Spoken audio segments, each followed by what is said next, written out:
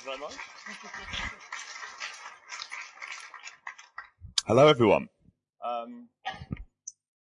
Yes, AJ's asked me to give a brief introduction before he starts off today. So I've been thinking about how can I possibly do justice to what I think you're about to hear, because the first time I met AJ, it literally changed my life. And so really the only thing I think I can do is perhaps tell you a bit about what's happened to me having met AJ and having practiced what he's been teaching, really. So, by way of background, I've been sort of searching spiritually for probably about 7 years, initially as a bit of a tourist, and then more seriously. And I got to the point where every path I went down seemed to sort of end with like, well, this doesn't quite fit, or there's something missing here, or, it just didn't feel right. And then 2 years ago, I met AJ, and he was giving a talk very similar to the one that you're about to hear now.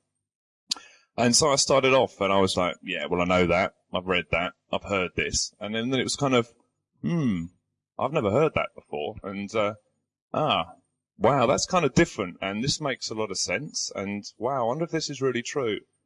And it literally blew me away that evening. And I went back with my girlfriend, and we stayed up to about 4 o'clock in the morning that night just discussing what we'd heard and going through it. And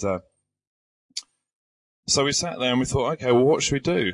And AJ said, well, try it and see if it works. So that's what we decided to do. We thought, okay, well, we'll try this and let's see if it really does change our lives, because it feels like it will do.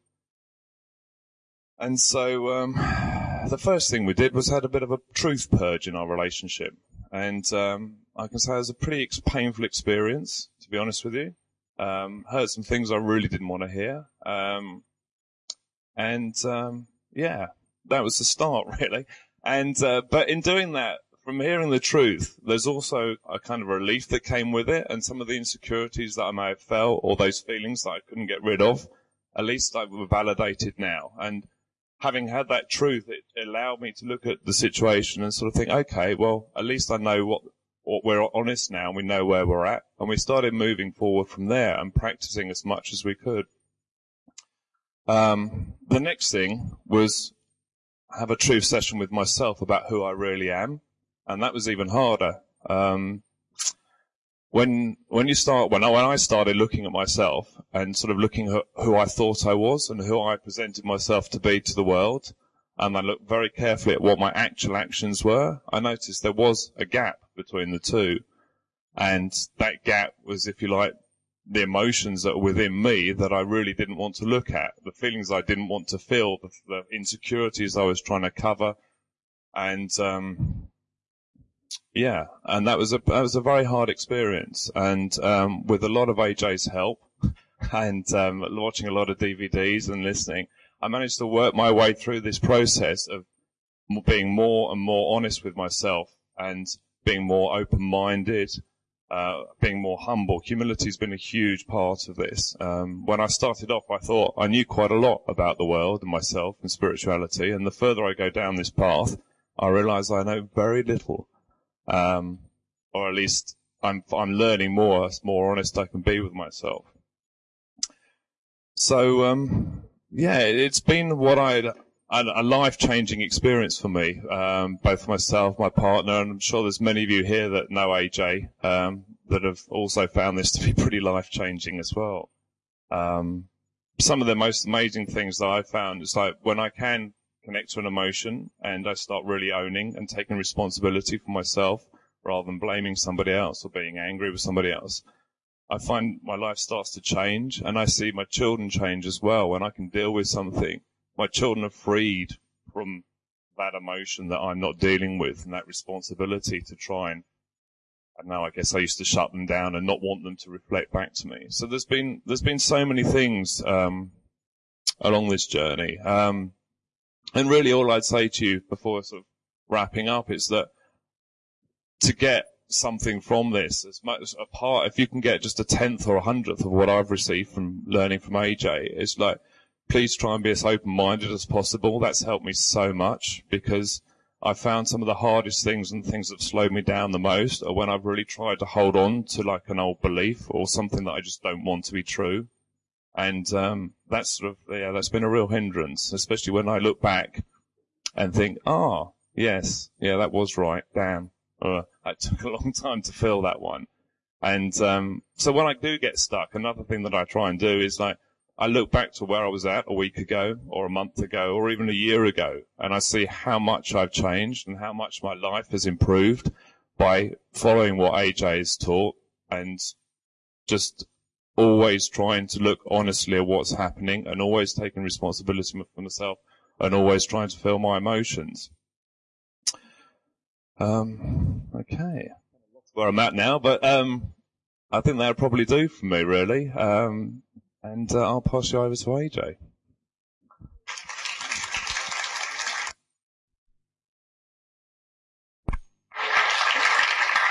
Thanks, Michael. Everyone can hear me fine? Yeah. Well, I'd like to welcome all of you along today. Some of you, or many of you, have already heard some of these truths that we'll be discussing today. Some of you have been invited to come by those who have already heard, so don't you go blaming them for anything that I say. Anything I say is my responsibility, not theirs. What I would like to do firstly, though, is just give you a little brief overview of my life, perhaps. It'll be very brief. In fact, I think I'll just make it one line. Alan John Miller, that's why people call me AJ, because of Alan John, the first two letters of those names. I'm 46 years old, and I live just northwest of Kingaroy in Queensland. And that's about all you really need to know about me, really. Isn't it? Don't you think? You'll find out more as we go along, I'm sure. What we're going to do today is I want to present to you an overview of the universe. Now, many of the things I present today are going to be quite challenging because many of you have done years and years of spiritual investigation. Some of you have done years of material investigation in terms of the science of the universe. Some of you have done more spiritual investigations. You may have been in many different forms of religion through the time of your life. You may be involved in the New Age type movement in terms of discovering things about spirits, for example. Or you may just have a very natural scientific bent and you've been using all of that knowledge to actually discover things about the world in which we live in and what's going on inside of yourself. And what I would like to do today is start presenting to you some things that I call the divine truths of the universe. And I'm not saying that you have to accept that they are the divine truths of the universe. What I'm saying is I'm going to present them to you, and you have your free will choice to make a decision as to whether you want to investigate these things further or not. My suggestion to you is to investigate them further, of course, but I don't expect you to investigate them, and I don't want you to investigate them. It's up to you what you do with the knowledge that you receive today. That's why I don't charge for any seminars that I do. We just have a donation box at the back to cover Mary and I our expenses and our living expenses. And if you walk out the door today not donating at all, I don't want you to feel bad about that at all, because that is your feelings that are being expressed. So what I would like you to do is just express your feelings all the time during these sessions. Now, the problem with that is, me asking you to do that, is that some of your feelings are going to be what I would call a group of dissatisfied feelings. So let's have a look at what kind of things. Let's say if you can imagine for a moment that inside of you is this container of emotions. So let's draw it as a big circle, a container of emotions. And inside of your feeling, inside this container are all sorts of emotions. But basically, you could divide them up into two different types. You could say you've got the emotions where you feel satisfied. You'll notice I'm not a very good speller, so that's one of the first things you'll notice about me. The next set of emotions are the emotions that you feel when you are dissatisfied. Now, most of us love experiencing the satisfied emotions. Do you find you have any trouble with those? Like joy, you have a real stressful time when you feel joy. Is that how you feel? No, okay. And what about, when you're making love to your wife or your husband, you have a real stressful time with that? Like, that's a terrible time? Or is that more of a joyful satisfaction type emotion? Well, for many, that would be a satisfied emotion, particularly afterwards, shall we say. And what about the emotions of excitement? When you go down to one of these theme parks, and I know many of you are probably bored with them now, but I haven't been to many of them, so when you go there, there's just that excitement all day pretty much, a lovely emotion. Have no trouble generally feeling those emotions. If you put me in the surf, and there's good surf, I'm happy all day, so that's a very satisfied emotion. I don't know how you feel about the surf, but that's my feeling, really satisfied emotion there. The issue with satisfied emotions is that we have no trouble experiencing them. The issue with these groups of emotions is we have a lot of trouble generally experiencing them in an appropriate manner. And when I say appropriate, I mean in a manner that doesn't dump something on somebody else that's negative.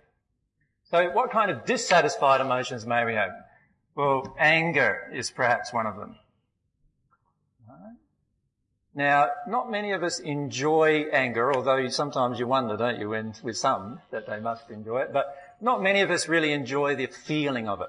It feels there's a lot of agitation in us emotionally when we feel anger. And what about the emotion of, resentment? Which is sort of like almost an extension of anger. Most of us feel quite the same there too. Very hard to feel. What about, and this is something that's going to come up a lot today, trust me, doubt. Doubt's a funny sort of emotion, isn't it? Because it causes you to oscillate between, oh, this is interesting, and, oh, no, there's something wrong here, and then, oh, this is interesting, and then, oh, no, there's something wrong here. And in between those oscillations, if we could call them emotionally, there's this feeling inside, I just want the whole thing. Now, to be frank with you, many of you have probably felt that your entire life on spiritual journeys, haven't you? How many of you have felt that? This feeling of you go, as Michael described earlier, you go into, a certain spiritual path. Initially, you're feeling really, really enthused. You think there's a lot of truth in it. You can feel that truth resonate with you, and so you believe it. And then as you go on, something comes up and you think, oh, something's wrong here. Something's wrong. And then it gets so bad that there's so many things wrong that you decide, no, I can't go any longer on that particular path. And then through your law of attraction, another path comes to you. And you go through the same cycle. Yes, very enthusiastic. Yes, that feels really good. And off we go again on the same. And then eventually we get to the end. And if you look at our life from a point of view of investigating truth, often our life is like this great big oscillation, if you like, where we think we're harmonious with truth, we think we're on the right path, and then we see doubts come in, and then we go down, and then we get a bit annoyed with the whole process, and we ask ourselves, whoever created this flippin' universe, why didn't he just come and download the truth to me, and get all this pain all over and done with, right? And so we go through this doubt. Now today you're going to have many doubts, trust me. And it's not my responsibility to clear up your doubts for you, by the way. But understand that doubt is different than the emotion, which is a more satisfied emotion, of discernment. What do I mean by discernment? What I mean is the ability to not yet make a decision, even though you're hearing confronting things. So what you do when you're discerning is you let the stuff that's getting presented be presented to you, and then you use all of the things at your disposal. And trust me, there's a lot more things at your disposal than most of us realise to determine truth. And the key is we use all of those things that are at our disposal to actually ask ourselves questions about, is this the truth that's being presented? Now, what's going to happen today, sometimes I'll say something and you will have a doubt. In fact, that will be pretty often, trust me, today. Right? Because many of you have never heard this material before. Sometimes what I say will actually create anger. And I want to make a contract with you.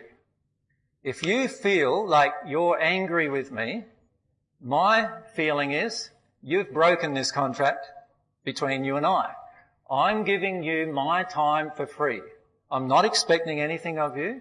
I'm not expecting you to even listen to me. You can get up and leave at any time you wish. And of course, because it's for free, you're not going to lose anything except the time that you invested in this. So if you feel that way, if you feel you just cannot hear anymore, and trust me, there are probably going to be quite a few times where you feel that today, allow yourself to feel the feeling, and if you really want to leave, leave. My suggestion is to just go outside and express some of the fear and doubt or anger, and even if you want to yell or scream about it, that's fine, I'm perfectly happy. Then come back and listen to a bit more and see how you feel about that. That would be my suggestion to you, but you don't have to do that either. But one thing I do ask you is to own your emotions about what's being presented. Now, in a group of a couple of 100 people, if a few of us don't own our emotions, and we get really, the Australians saying you get your knickers in a knot, right?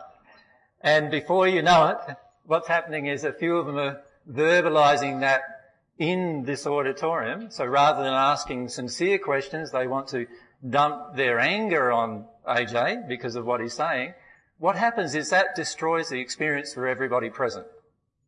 So what I would like to ask you to do is to not do that. I'm perfectly happy to receive your angry emails. I'll give you my email address just for that purpose, if that's what you want to do afterwards.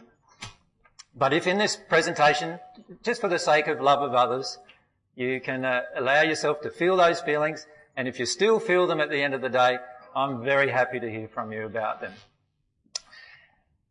So, the key is how we respond to truth inside of ourselves emotionally. And if you feel any dissatisfaction feelings, there will be times when you feel doubt, anger, resentment.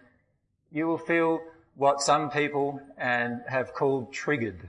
I don't sort of like the term very much myself, but it's a term that's used quite often nowadays for emotional triggering. And my suggestion is to own those emotions as much as you can. All right, so do we have a contract, you and I, to actually own our own anger and not to express it to the rest of the auditorium here? Have we got that contract? Okay. And by the way, if it does happen, I'll be stopping my conversation and reminding you of that contract. Does that make sense? Okay. Well, the first thing I'd like to say is probably one of the most confronting things you will hear today. You see, when I'm producing, how arrogant is it of me to call a session Secrets of the Universe? Well, a lot of people would say it's very arrogant for me to even present something like that, as if what I'm about to say are the secrets of the universe. By the way, I don't feel arrogant about it. I just feel very humbled that I've learned these things, as does every other person who's ever learnt them historically. But quite often what we do is we judge others through our personal feelings. The truth is that what I'm going to present to you are the secrets of the universe. They were lost many, many years ago, and almost 2,000 years ago lost to this earth. And it's only recently that they've been represented back to the earth, and we'll discuss why that's the case. The reason why they are the secrets of the universe is that every single aspect of your entire life from now on, whether you know or not, is governed by these secrets. We're not talking about the secret, the law of attraction that gets presented in the presentation, The Secret. I'm talking about a whole wide variety of laws and truths that govern your life moment by moment by moment, every single day. These are not religious laws. These are not political laws. These are laws that are a part of the universe that we're living in. And they not only govern your physical body and how it works, they govern also another body that you actually have, whether you know it or not, the spirit body, that many of you are starting to connect to in your own discoveries. And that spirit body is governed by these laws too. But not only that, there's a whole part of ourselves, the majority of us, are just in the infancy of discovering.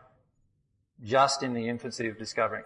And that whole part, I would call the soul, and we'll talk about the soul later. And that part of you is also governed by all these different laws. And no matter what you do in your life, no matter what you even say in your life, is governed by all these different processes going on. That is a mixture of what is happening inside of you and what the laws of the universe are all doing with regard to responding to you. And what we'd like to do is present a summary of all of that today. Now, I'm today not going to be able to go into the nitty-gritties of each particular thing. Many of you will have little questions come up. And some of those questions will apply to the topic. Some of those questions will be off topic. So what we're going to do today is if a question is off topic, I'll encourage you to come back tomorrow and ask that question. Tomorrow's session is free just like today. If the questions are on topic, we have two roaming microphones. Can we just stand up? Tristan's on one side and Anna is on the other side, and they'll put a microphone in front of your face. When you hold your microphone, by the way, can I just illustrate that? Hold it up nice like that, so that we can get the sound of your voice, and you may even find a camera sort of focused towards you, and to get your face on the camera. And hopefully you're okay with that. And if you're not, then just say, no, I don't want the camera on me, and we'll take the camera away from you. But if you can hold up the microphone at least so that we can all hear the questions that you're asking. Next one. Now, the first question everyone asks me is, well, how do you know, you say you know the secrets of the universe, how do you know it? And I say, well, I've learnt it in my life. And they say, well, like, who taught you these things? And I say, well, God taught me these things. And God taught me even how to learn these things. And then they say, well, when did all that occur? And I say to them, well, that all occurred a couple of thousand years ago in my experience. I've just had one experience, one life, and in that one life, which has lasted 2,000 years, I've experienced these things. And then they ask me, well, who were you 2,000 years ago? And here's your first confronting thing. I'm Jesus of the Bible. The person, Yeshua ben Joseph, the person that you would have seen in the Bible. If you've read it. Most people nowadays haven't, of course. But most people have heard of me as Jesus. Not many have heard of me as AJ.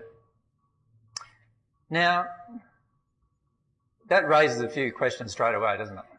Don't you think? You feel a bit of challenge there about that? Just felt the whole feeling just go down a bit there?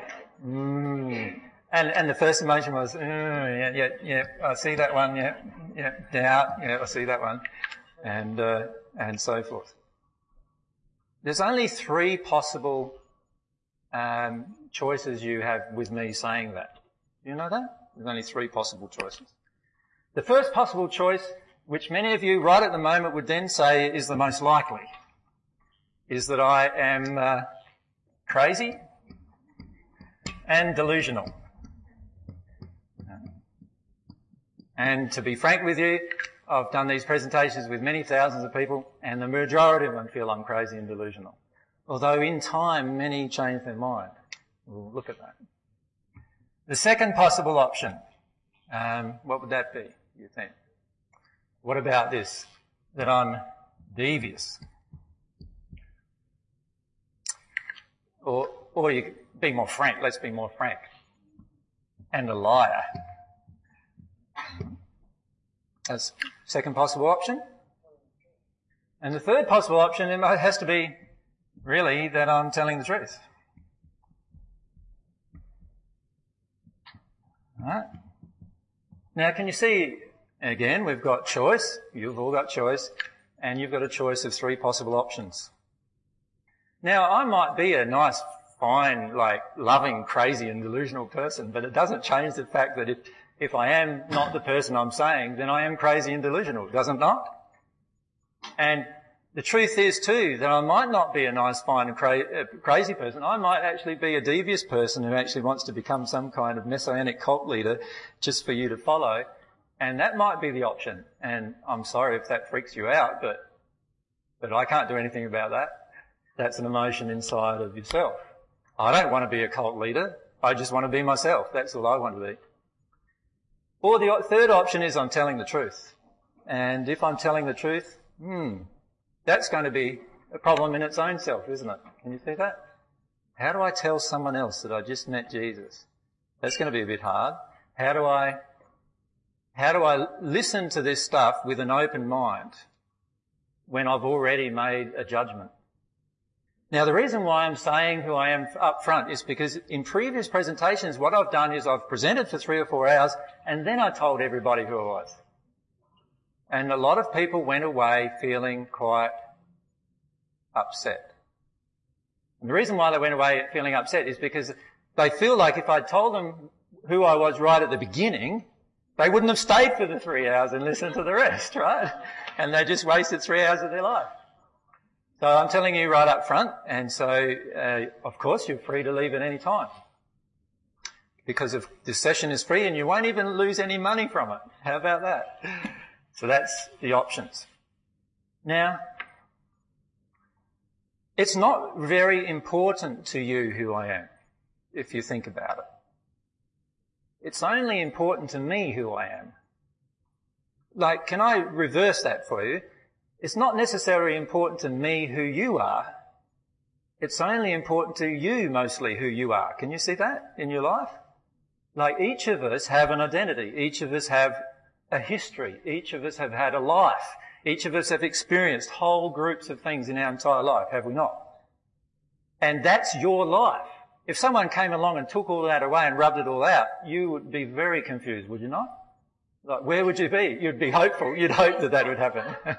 But it would also create a lot of psychological confusion, trust me. Because it's very, very difficult to actually not be who you are. Although many would argue with that. Right? How many of you are still struggling to be who you are? So it's something that we often struggle with. But what I'm talking about is from an identity perspective. We all have an identity. And my identity is no different to yours in that it's just my identity. It's just who I am. It's just my experience. And my life is no more important than yours, by the way. No more important than yours. You are just as important to this universe as am I. We both have the same amount of worth, if you like. So my saying that I'm Jesus doesn't mean that I'm saying I'm better than you. Can you understand that? All I'm saying is that's my identity. That's who I am. Me saying I'm Jesus doesn't mean that I want you to listen to me. Because if I wanted you to listen to me, I'd lock the doors, have a few security guards around, maybe with machine guns might be good, and we'd just keep you all in line. So I've got you for 4 hours, you know. I would try to use techniques or whatever that would try to make you feel bad, and then you listen. And I don't want you to feel bad about yourself. All I want to be able to do is present some truth to you. But you don't have to listen to that truth. And you don't even have to believe it's truth. You don't have to accept anything. It's up to you what you accept. Also, if I want to take your money at some time in the future, I'm very certain you'll find that out sometime in the future, wouldn't you? So you can work through that emotion if that's what you want and feel that I'm going to and leave these truths behind just because you feel I might do that. That's up to you. By the way, many have done that in the past, both in the first century when I was on earth and now, where they thought that. Also, many feel that my saying that I'm Jesus, just like many people when I said I was the Messiah in the first century, had a huge reaction to that. They felt lots and lots of different emotions that were powerful in them. And as a response to that, they couldn't listen to what I was presenting to them. And just recently I talked to a group of people who 2,000 years ago couldn't listen to something that I said. And for 2,000 years, in a different dimensional space than where we are here, sitting here, they had stayed locked up with that emotion. So my suggestion to you is don't let what I say lock you up emotionally. Just allow it to pass through you. If you don't agree with it, move on, like with your life. Allow other things to come to you. If you want to experiment with it, then by all means experiment with it, and I'll do everything that I can, and I'm already trying to do everything that I can to help you experiment with these truths. So what I would like to do is, well, I wanted to do that just to tell you who I was, because from now on you won't hear much about me. What I want to talk about mostly is the secrets of the universe. I want to start with one of the best kept secrets of the universe. And you're going to laugh perhaps that you think it's the best kept secret, but it is actually, because very few people know this secret. And that's the secret of God. Whenever I say the word God, what do you feel? Well, if I come from a religious background, like let's say I come from Catholicism, my feeling might be straight away, well, God's a punishing God. I don't believe in the punishing God thing, so therefore I don't accept religion, and I don't accept anyone talking about God anymore in my life. So as soon as we hear the word God, straight away turn off.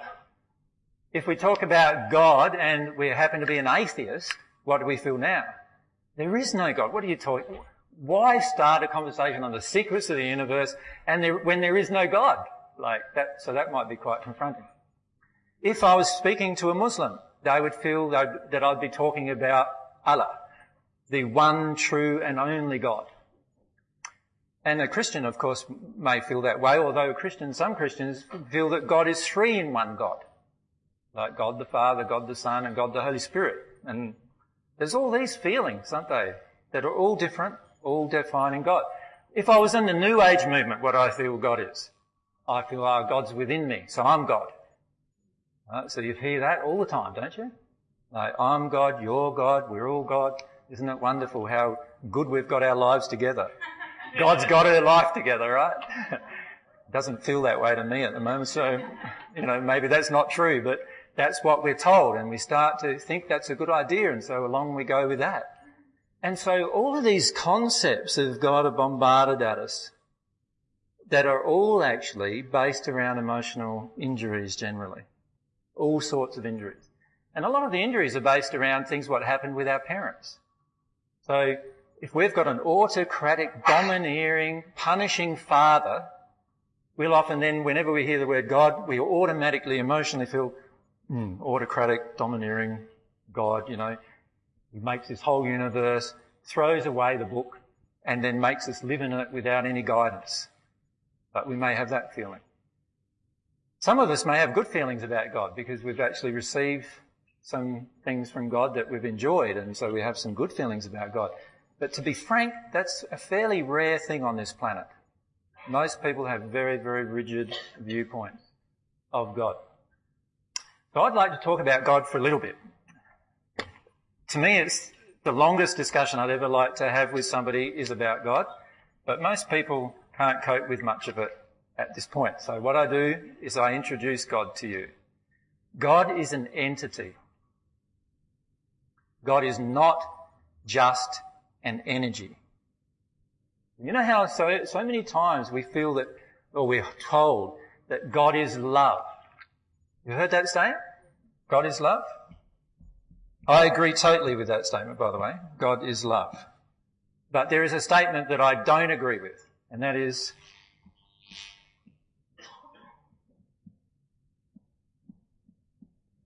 love is God. I don't agree with that. The reason why I don't agree with that is because love is a quality of God. God, the entity, has this quality, which is not only just an emotion, but it's a substance that God has, of love. So love itself isn't God, because God has other qualities. So God has a quality of intelligence, creative intelligence. God has the quality of wisdom. God has the quality of power. God has the quality of understanding. God has the quality of absolute truth. All of these qualities belong to God, but they don't mean that absolute truth is God. It means it's one of God's attributes or qualities. Does that make sense to everyone? There's a difference between focusing on the attribute or quality and focusing on where that attribute and quality came from. So, when you look at God, my suggestion is, just for a moment, consider the possibility that God is actually an entity that has qualities and attributes. Just like you are an entity that has qualities and attributes. Unique qualities and attributes, in fact. In fact, we could get all of you together and compare your lives, and every single one of your lives will have similar things that might have happened. Like, for instance, most of you would have attended a school somewhere. But what happened when you attend a school and all the different interactions you had will be very individual and unique. And what I'm saying to you is God is an entity that created the universe, the source of all matter and the source of all creation, the source, in fact, not only of that, but of all laws that control those things, is this entity God. This entity God, I personally do not completely understand. And I've been living for 2,000 years trying. In fact, it's been my sole focus for 2,000 years trying to understand. And I still do not understand the entity God completely. Right? There's whole areas of God that as I progress spiritually and as I progress in love, I find, oh, wow, I didn't realise that before here in my heart. You know, I had an intellectual concept, but I couldn't feel it until a certain point in my life. And one of the things is that God is love. That's one of the first things that I did learn. But I also learnt that love is not God. Love was a quality of God. In fact, a quality of God that God could give to me. And God has lots of different qualities, actually, that God can give to you. And a lot of it depends upon the asking. But we'll talk about that in a minute. So there's God. God is also has, you could say, some primary characteristics or attributes, primary things. Let's call them these two things.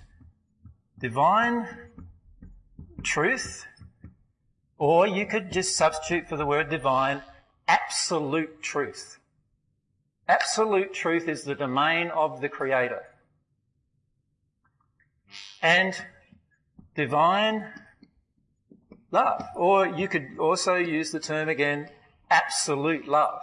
Absolute love is the domain of the Creator. So this is my Creator.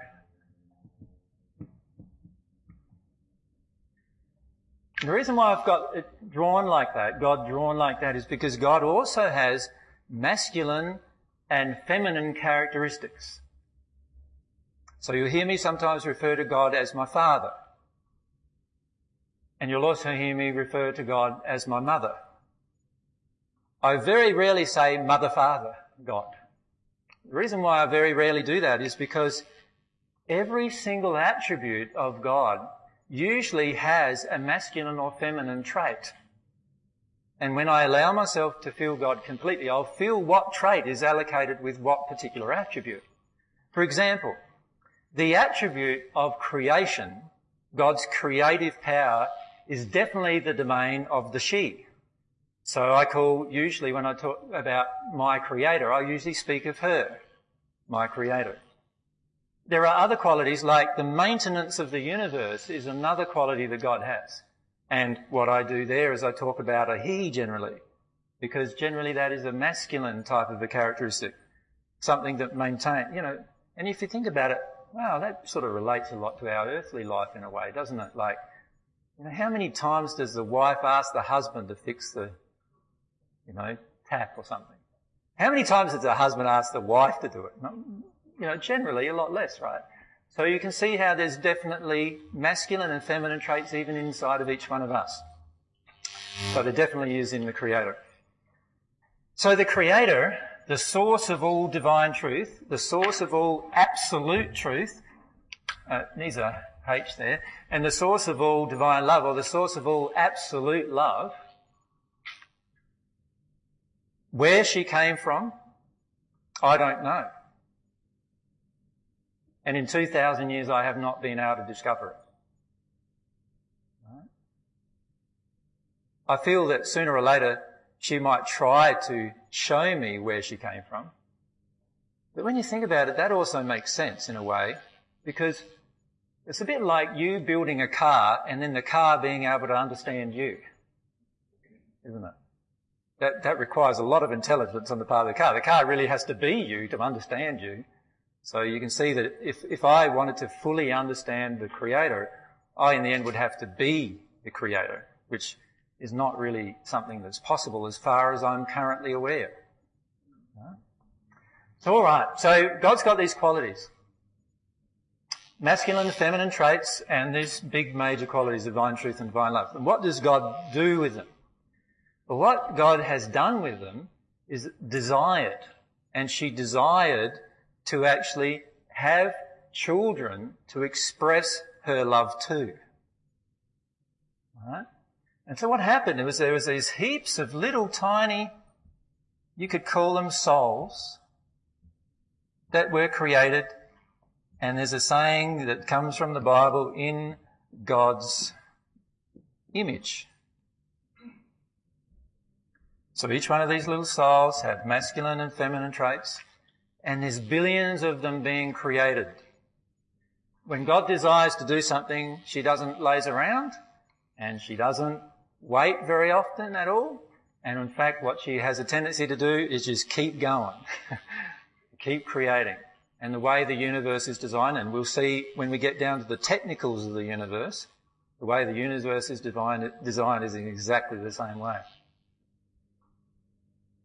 Now, God, this Creator, the source of all existence, created these little beings to experience her love, but she gave them the choice to do so. You've all heard of that. It's called free will. Most of you would have heard of free will. You've all got free will, the ability to make choice. Although sometimes in this world it doesn't feel like free will very much, does it? Like when it comes to taxation time, not much free will going on there, like that's what it feels like. But in reality, we all have complete autonomy, complete free will. That's how God created us. But when God created us in this state, which is what you would call a complete soul state, God as yet didn't give us the ability to know ourselves. God just created everything and then set in motion a series of processes. The first process was a process of what I call incarnation. And we'll talk about incarnation in a minute as we progress. Now, God also created a universe. But God was very clever the way she created the universe. She didn't actually physically create the universe. Or very little of the universe did she physically create. What she did instead was created all of the laws that created the universe. Right? So she created a heap of laws that allow us to be involved in creation. The human soul. So we've got God, the original, the origin of all of this universe, and now we've got these little souls, if you like. We'll draw them over here. These little souls with masculine and feminine traits all over here, in a place, waiting to do things, waiting to do something. Now, I want to state a few things about those souls. Firstly, they don't know they exist yet. So they are not conscious of self in this state. So the very first time you were created, you didn't even know when that was. If you think about it, you'll actually, if you go way back to a first incarnation, wherever that was, and we'll talk about when that was later, when you go way back to a first incarnation, you can't remember before then. You can't remember where you were. Because we weren't conscious of ourselves.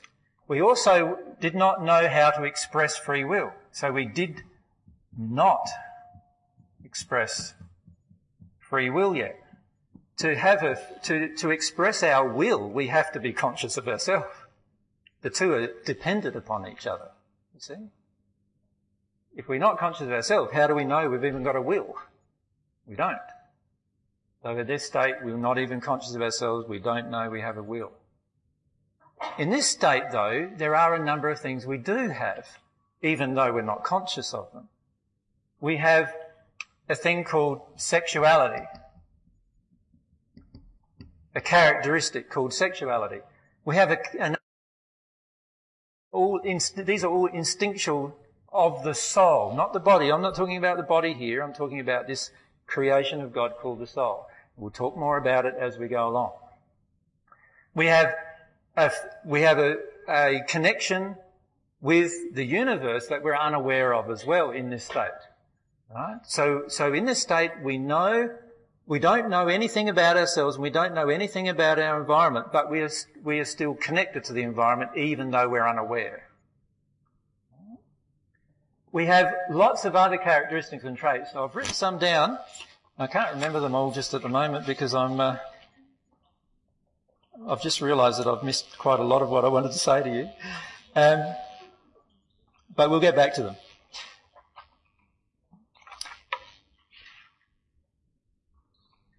Yeah, I just wanted to point out that we do have some instinctual things. Instinct.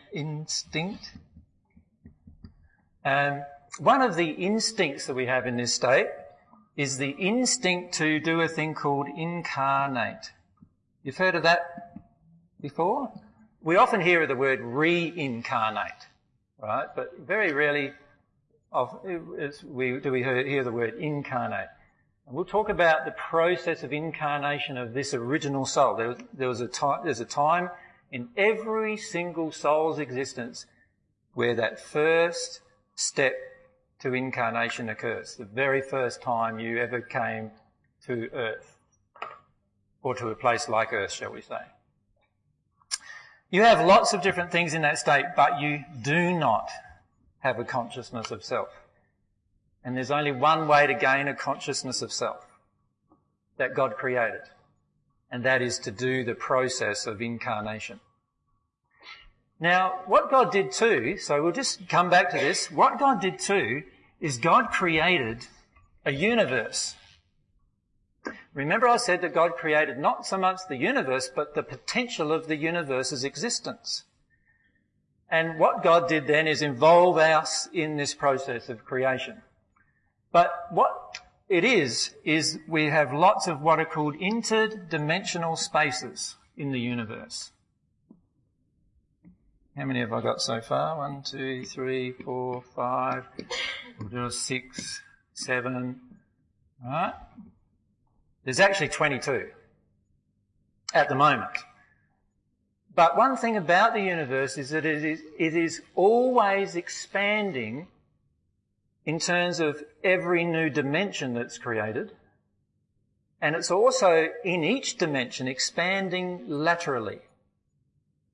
So every single dimension is expanding sideways, if you like, and every new dimension gets created one more than the other, and each is separated by what you would call an interstellar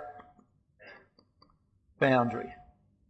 The interstellar boundary is a boundary of love. And this is one of the secrets of the universe. Understand that the only way to progress from one dimensional space to another dimensional space is to grow in love. That's the only way. Now, there are literally groups of lots of people in different dimensions who believe there's other ways.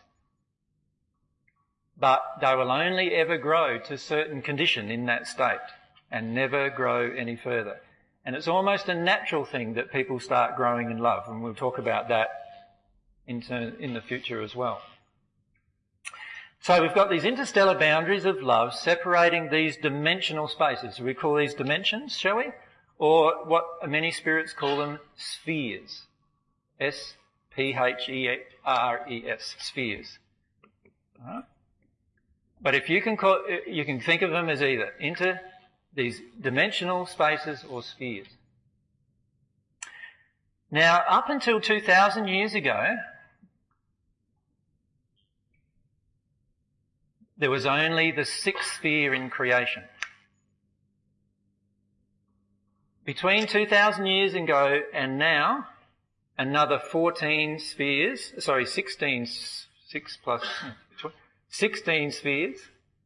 have been created. But they weren't created by God. They were created by God's laws being in condition where the first person who entered the new sphere created the dimensional space. Alright? So what happened historically is God, you could say that the earth in its original state was created, and all of the people who were before in their pre-incarnation condition were all about in the sixth sphere of the creation. And what happened was, over a period of time on the earth, mankind's condition degraded. And so new dimensional spaces of love had to be created so that they could live in them. So the first person who soul degraded in condition to a fifth sphere condition created the fifth sphere. And the first person who soul conditioned to degraded to the fourth sphere created the fourth sphere. It actually happened very, very rapidly, historically, these creation of the spheres in a downward direction. And so we ended up with 6 spheres. And so if you look historically at a lot of texts that have been discovered prior to 2,000 years ago, and even after for a fair time, you'll find that whenever they talk about dimensional spaces, they often only talk about 6 or 7 of them. And you may have found that in your own discovery when you've read some spiritual literature, for example. And then we had the creation of other spheres. And these other spheres all got created by the first person who entered those spheres. Okay? And as that person entered the sphere got created. And then as the next person entered that sphere, it expanded. Each single person that enters a new dimensional space expands or creates even more a part of that dimensional space. Right? So you can think of all of these as dimensional spaces of existence, of which there are now known to be 22 dimensional spaces. We're right up to there? Now, by the way, you may ask questions. So you can stop me at any time and ask a question about any of these things. So I'm perfectly happy to answer questions. What we'll do though is make sure it's the microphone. So Tris, if we can come down.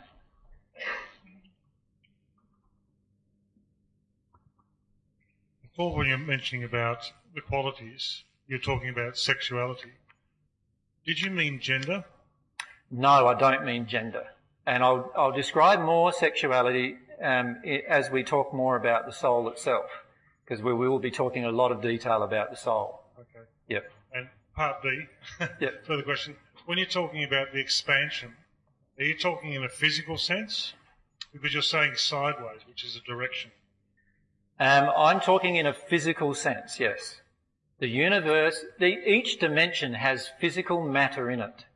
It's not matter of the same type as the matter that we have here in this dimension, but it is physical matter. When you go to these dimensions, which you will do, usually most of us go there when we pass, that's the first time we go to another dimension, you'll find that that dimension has houses, it has rocks, it has grass, it has trees, birds, animals, it has all sorts of things. It's all in but it's a different subliminated form of matter. But it is still matter. It is still matter that you can touch and feel and sense and taste and hear, see, everything is still, and in fact, you will feel when you enter that state that you feel it more strongly, you can touch it and it feels more, you feel it more, you can taste it and everything tastes more sensational and so forth. You'll find that actually as you progress with your soul, everything grows in capacity and is not reduced in capacity. So just last question. Yep. So therefore the senses that we currently know of, the 5 senses, are still with us and continue to expand. They continue to expand, and in fact we have senses added to each form. So while you have what we know as sensorily as the 5 senses to the physical form, the spirit body has far more senses. And then the soul itself has far more senses again. Each each part of us is actually a superset of the previous condition. So this is something to be aware of in our own growth. Yeah.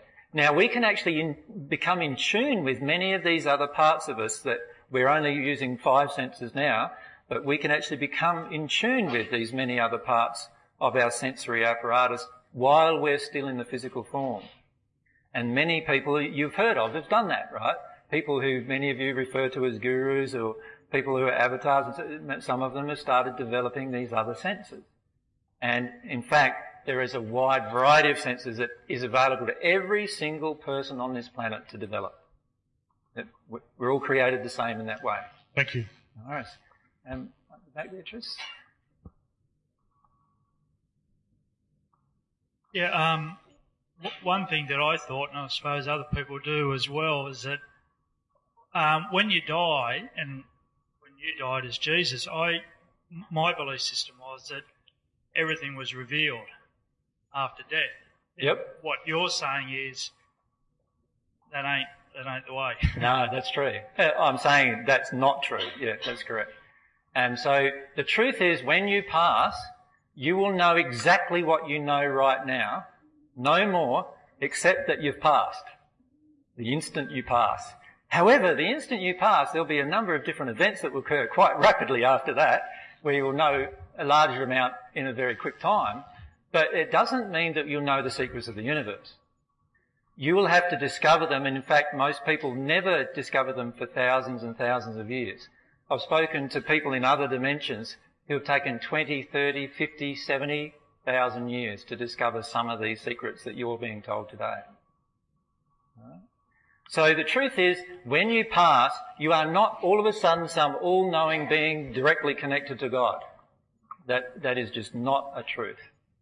You are not directly connected to God just because you passed. And you don't automatically know everything just because you've passed. And this is one of the problems of what I would call mediumship problems. You know, a lot of times some people of us finish up getting to the state where we start to accept that there's other dimensional existences. And so what we then realise is that there's some people in our world, and some in this audience too, that can actually communicate with these other dimensional beings, right? And so we go along to one of them and we start communicating. And we ask them questions and we assume one fatal assumption. And that is that the person we're asking in the spirit world actually knows and has experienced the answer of what we're asking.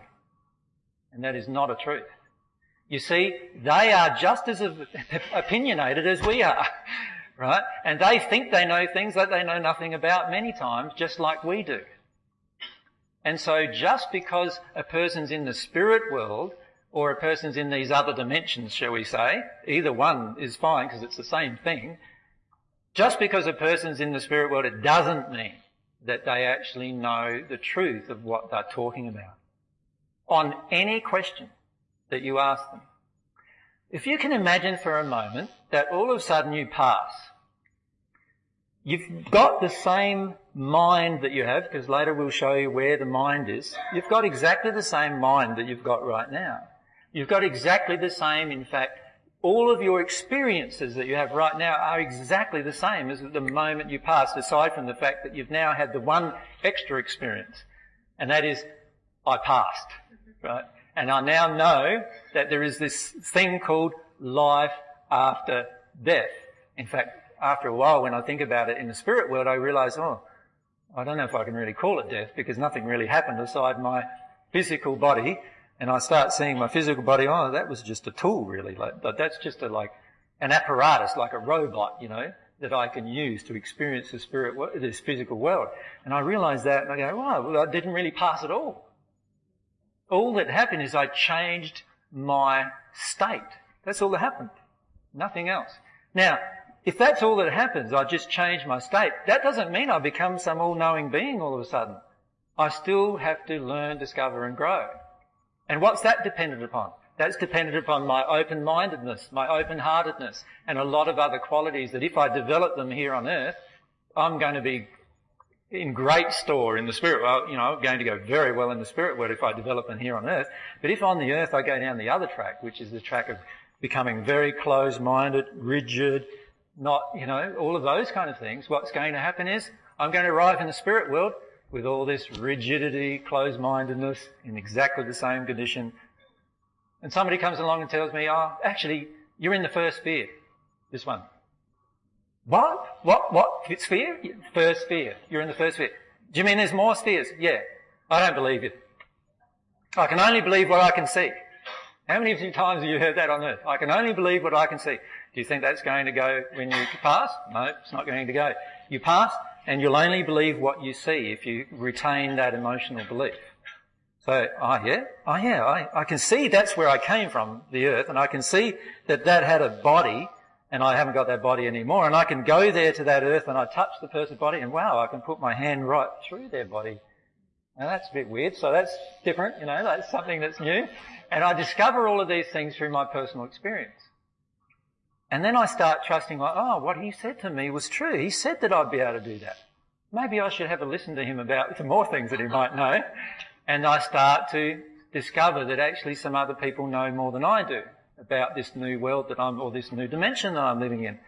And so I go off discovering all these beautiful things in this dimension. The first one. And, because most of us, by the way, pass into the first one. And that's something that we need to address here on earth, because the first one is a far cry from where God created us to be.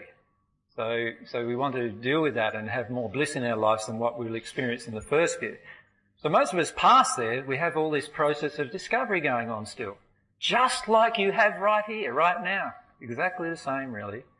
Except, as all the spirits who are here listening, and there's quite a lot of them, as all of them know, you know of things because you passed.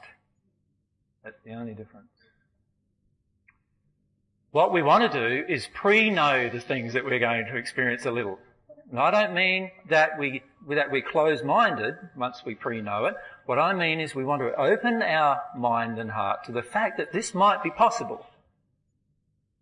Because if we open our mind and heart to the fact now, when it comes there and we're shown and somebody talks to us about it, we go, oh, I've heard this before.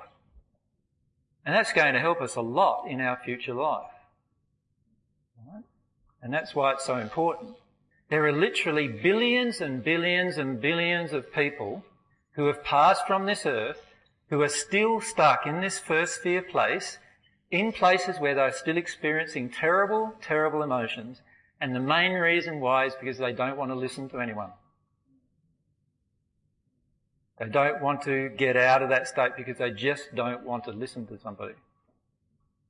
And so we don't want to do that. That would be a huge waste of our life. And I've talked to many, like I've said previously, that have waited in that state thousands and thousands of years in that state, not wanting to listen to anybody. Thinking that the life they currently have is the life that they can only create. How many people on earth think that? The majority, don't they? How many on earth think that the life we currently have is the only life we can create? Quite a lot of people on earth believe that. So I'm suggesting don't believe that, and also don't assume you're automatically going to be all-knowing, because you are not going to be all-knowing as soon as you pass. Is there any other questions? Down the front here and then up the back on this side.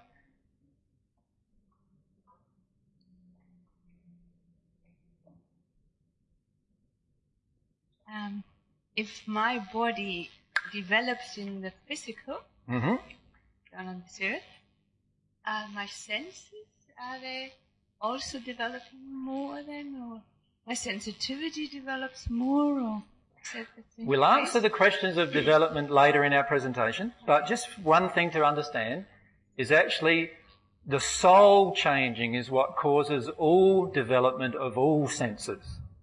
So we'll talk about how we can change the soul as we go on in our discussion. But it's important to understand that you can spend a lot of time on your physical body developing something when you could do it in a fraction of the time if you develop your soul.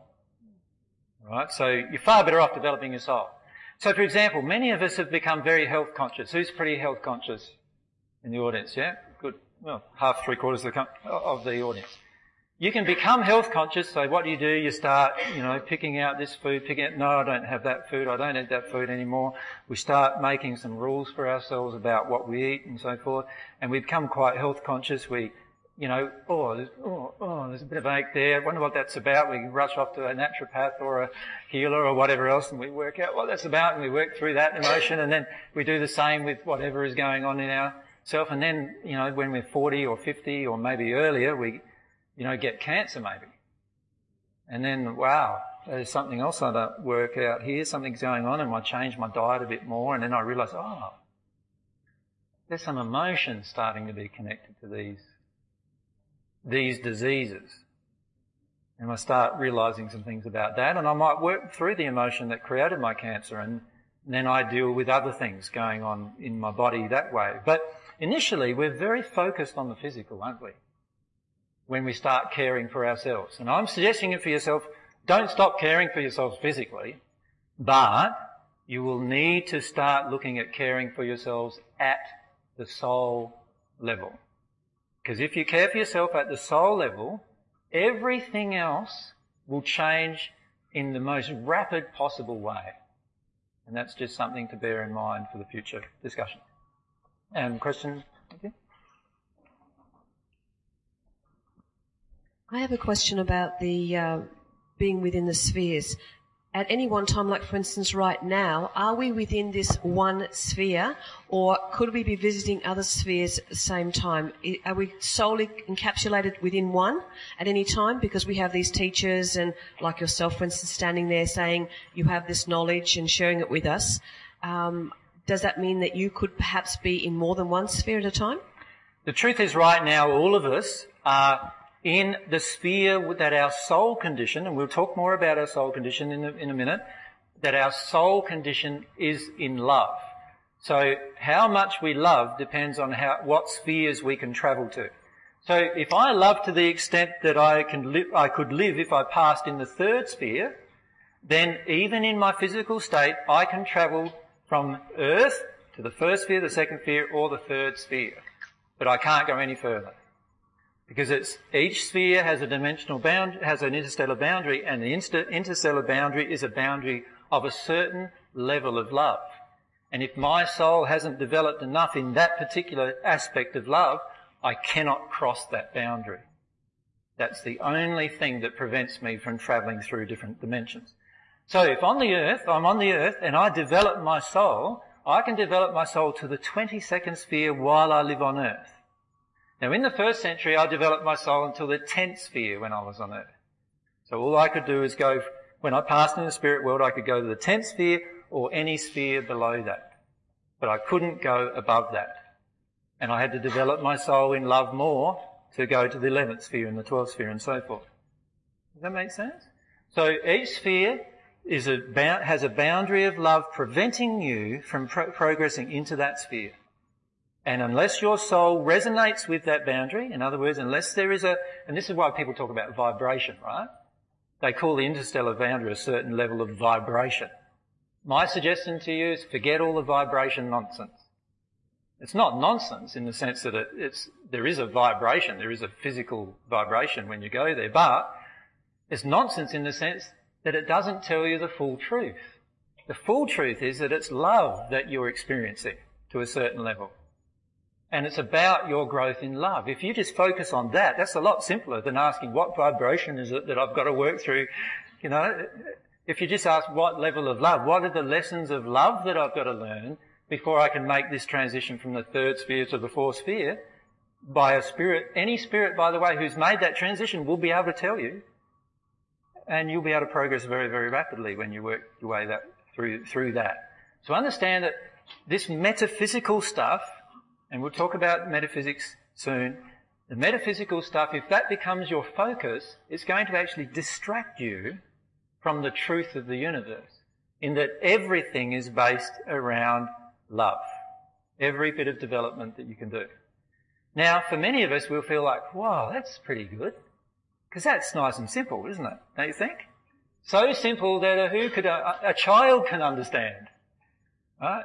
Anyone can understand that. A child can experience the experience of love and understand what love is. so a child can understand the secrets of the universe. When we start going in and reading all the scientific literature and we go down all this multidimensional space and then we start reading all of the scientific stuff with physics and then we start doing the interstellar mathematical boundaries that are all these calculations that all the mathematicians go down, well, it starts getting real complicated now, doesn't it? Can you see that? And it takes us away from the truth of it. The simple truth is that it's all just progression in love. So that's a beautiful truth to remember all your life. That's the truth I've tried to remember all my life.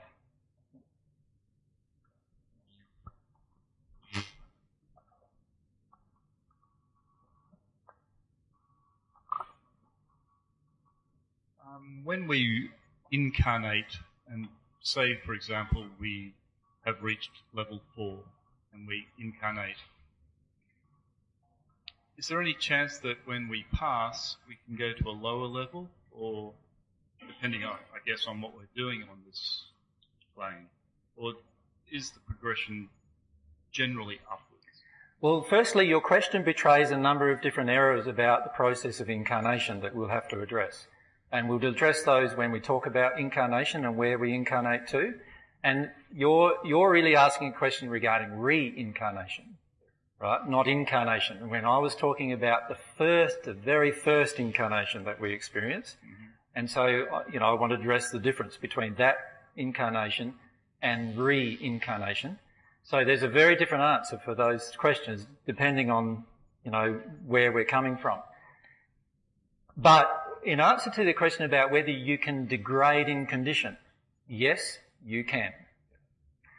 Of course, remember, I can grow in love just as much as if I make different choices, I can actually degrade in love. So if I choose to make a choice that causes my soul to degrade in love, I can certainly get into a worse condition. Does that make sense? I'll answer the other questions when we talk about the incarnation and reincarnation process. All right?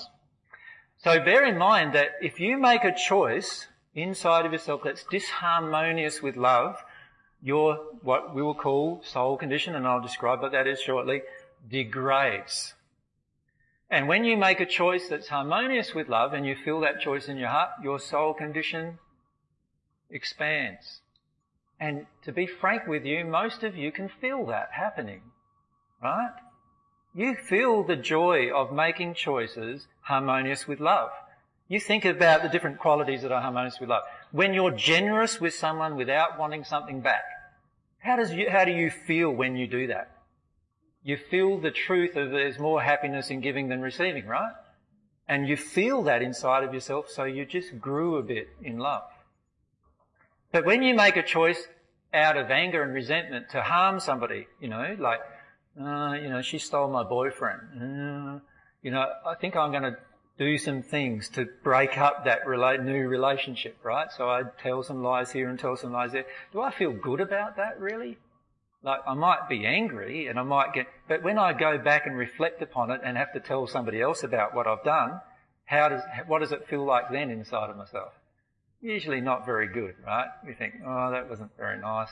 So we automatically have these barometers inside of us. One of the instinctual barometers is when we display love compared to when we don't. But we certainly can degrade in love.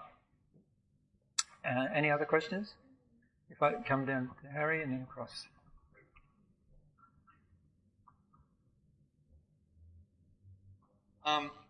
You've described these different levels of love. What would you have to experience to pass from one, or what would you have to feel to pass through one level to the next?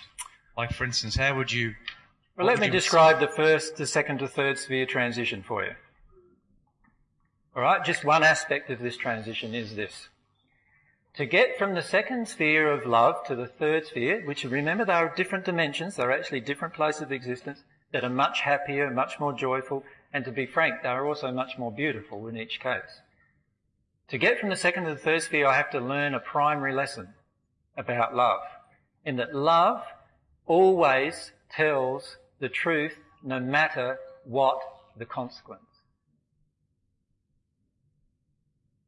Now, to describe to you how fine that is, you wake up in the morning, your wife says, "How are you?" You say, I feel good, when actually you're feeling quite afraid. You just lied. You are not in that condition of love yet.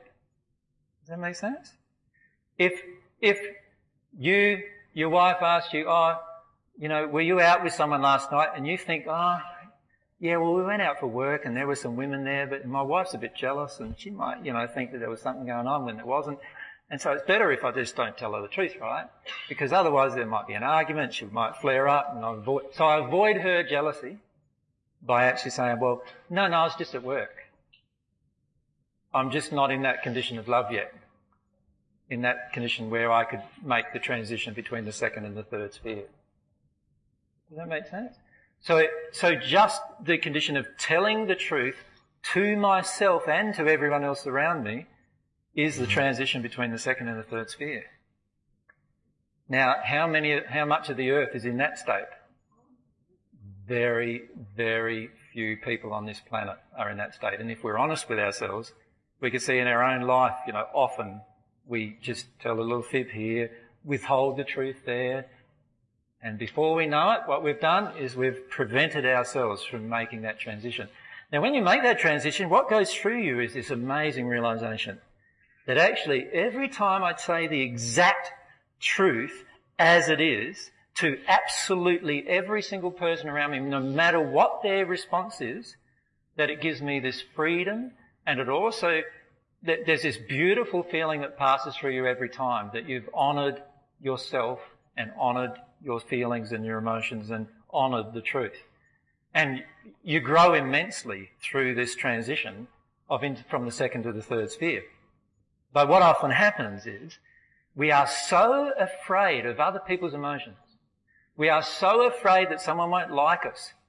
We're so afraid that of those kind of emotions coming from other people that we lock ourselves in this place where we can't progress beyond that second sphere state.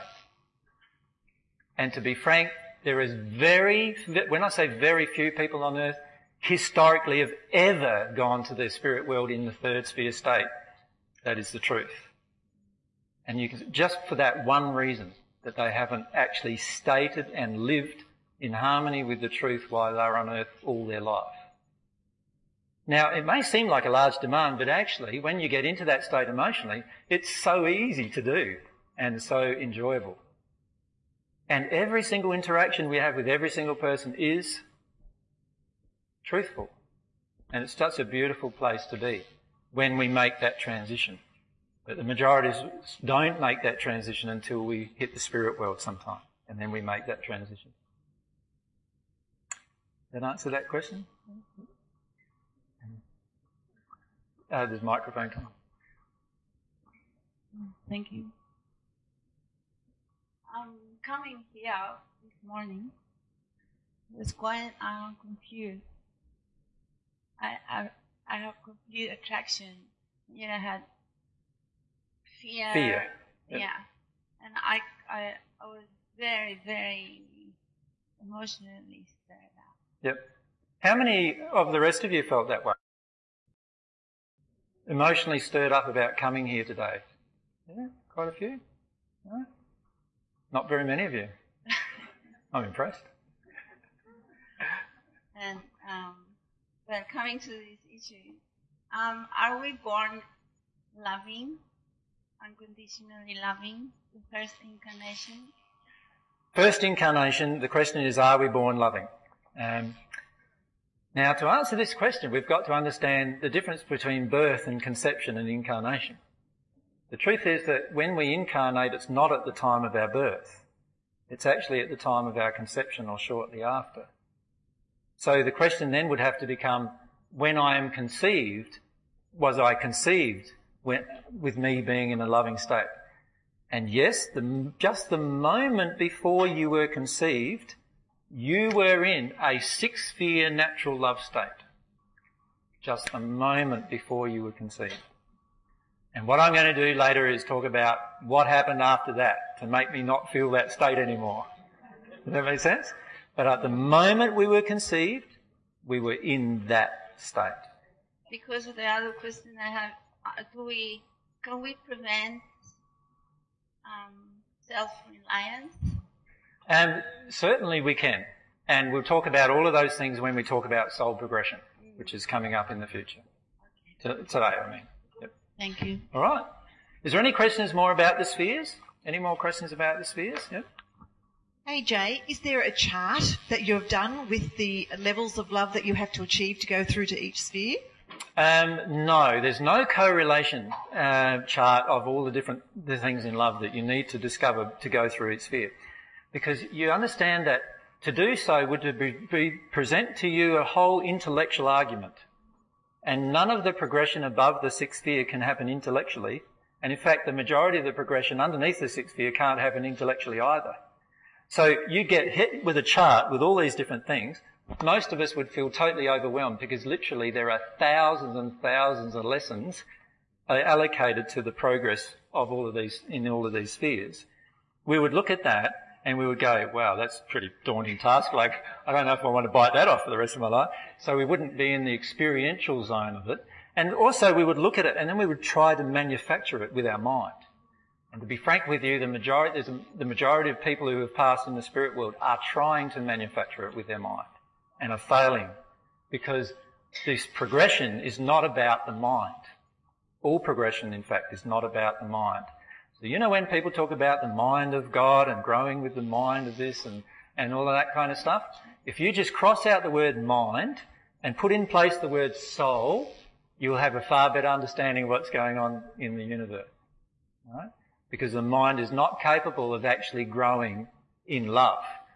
You think about that for a moment. Somebody comes along, they've never experienced love all of their life. It reminds me of that, the movie Tarzan, the old movie Tarzan, where he's never had a relationship with another person all of his life. And then Jane comes along. And he's going, whoa, like that. And there's this huge reaction going on. His first experience of love. Now, just before that point, could you imagine sitting down with Tarzan and saying, well, mate, the way love is this is what it's like. It's this and it's that, and you're trying to intellectually describe all of the things love is to them. Now, do you think Tarzan would have understood a single word of that at the time? No. But as soon as he felt the emotion, now, what's this emotion? This emotion that just drives me. And somebody comes along and says, see that emotion? That's love. That's now love. That's what you're feeling. Now he understands, doesn't he? Because he's experienced. And this is the thing with all of this progression. You will never be able to learn it with your mind. You are going to need to experience it to learn it. And that's a very important thing to remember in your life.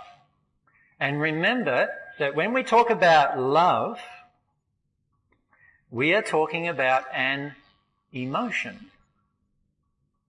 An emotion that our minds still really don't understand. Right? We're only going to understand it at the soul level, this thing called love. This great little thing called love. Yeah. That's what we're going to come to understand. By the way, I occasionally do this, break out in song. And I must apologise if it puts you off. I'm not as good as Elvis, that's for sure. Alright, so what we're doing is we're learning about love, and, the Everly Brothers sing this song, love hurts, love, it's, honestly, what we think we know about love on this planet is just a lot of lies. Alright? And so we need to come to discover what love really is. And we'll talk about love in a minute though. Is there any more questions about the dimensional spaces though? What's going on with the dimensions? Over here, thanks. If you can leave your hand up so Anna can see. That's it. Has it? Yeah, are the levels, the spheres, are they like the levels that Monroe teaches from the Monroe Light Institute in America with the focus levels? They have the same sort of levels, but they are for the soul's growth through experience in different stages in the soul's growth, or is it just a progress of love, an ongoing progress of love? what I would like to do is sort of wrap up all of the different types of descriptions that people have given on the planet of the first 7 spheres and wrap them all up and say, while many of the things I'm presenting about what is in each sphere and what is the state emotionally about each sphere are true, the best way to understand it is it's just about love. It's all about love. And if you understand it this way, you will progress through those states much more rapidly than if you try to do all the metaphysical things that these places, a lot of these different teachers suggest. And I'm going to lump, and I know this might sound quite arrogant, but I'm going to lump all of those teachings into a thing called the natural love path, which we'll talk about in a minute. And they are not, my suggestion is, they are not going to be the fastest way for you to progress in your life towards a life of bliss. But they can be very helpful intellectually to get you to emotionally open. But they are not always going to assist you on your everlasting progress.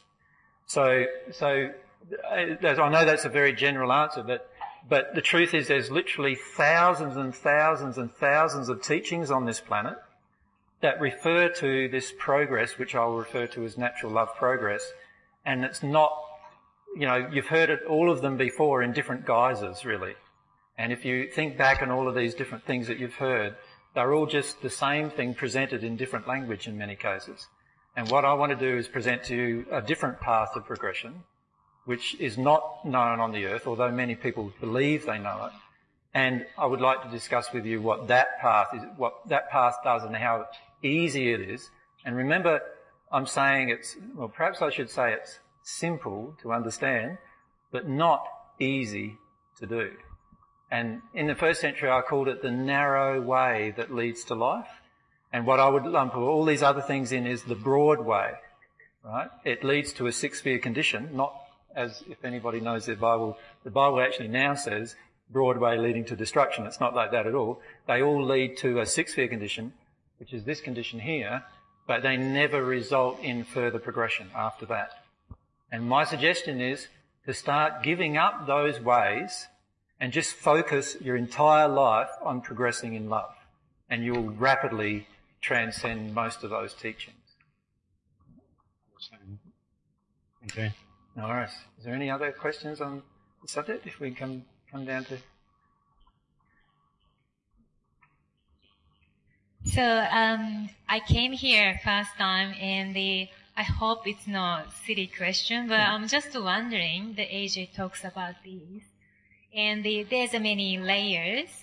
And how do I find exactly which position is? Right, which position you're in is what you're asking. Yeah. Okay. Interesting. My suggestion is to give up that completely. To give up the desire for you to know where you are at this point. Right? Now, when I say the majority of the earth is in this first sphere state, I'm telling you a truth. Now that means the majority of us in the audience are going to be in that state, right? Now, you can see just the transition between the second and the third sphere state most of us haven't made, right? Because how many times in a day do I withhold the truth, not tell the truth about what I'm feeling, or actually go ahead and lie about how I'm feeling? That happens quite a lot, right? So I might not have even reached that state, and that's quite easy to see. The key is to give up this. You're not being told this in order to measure yourself. And you're not being told this in order to judge yourself. Alright? So remember that. This is not a judgment. This is just a statement of fact. Alright? We won't want to judge ourselves with where we are. What we want to do is understand how we can grow from where we are to where we want to be. Now, my suggestion is, all of you have the capacity to grow to what's called an 8-sphere condition. And I call that the condition of at-one-ment with God. Right? Now, you've all heard that in different terminology, and we'll discuss the different terminologies in a minute. But my suggestion is, give up the idea of where you are and just focus on where you're headed. All right? And let yourself see through what you learn in love, I've got to give up that. That's an error in love. I've got to give up that. That's an error in love. I've got to give up that. That's an error in love. And remember that each time you give up something, you're giving it up emotionally. It's an emotion. It's not going to be something you can work your way through with your mind. It's going to have to be something that's a real change inside of yourself, in your heart. Then you can grow. There's a mic just back there, we need. If you keep your hand up, so it's just... Thanks. Hi, AJ. How are you doing? Grateful to be here and grateful to meet you. If you're Jesus Christ, then I'm happy with that. What I'm also happy with is my interpretation in dimensions to you are totally different. I come from a traditional background. Yep. From the Maori people in New Zealand. Yes. And I follow those processes. But we stay in a thing called suspension of judgment. Yep. And we don't judge. Yep. Religion, or what you're telling me, things like that. Yep.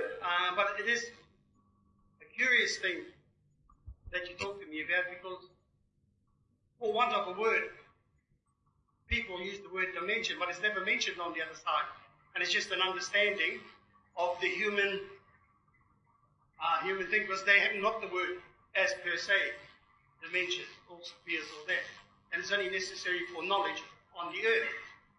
But having said that, I find it quite interesting what you're trying to tell me. But I've been to the 15th dimension. Quite an interesting place, But as I say, I follow a culture line.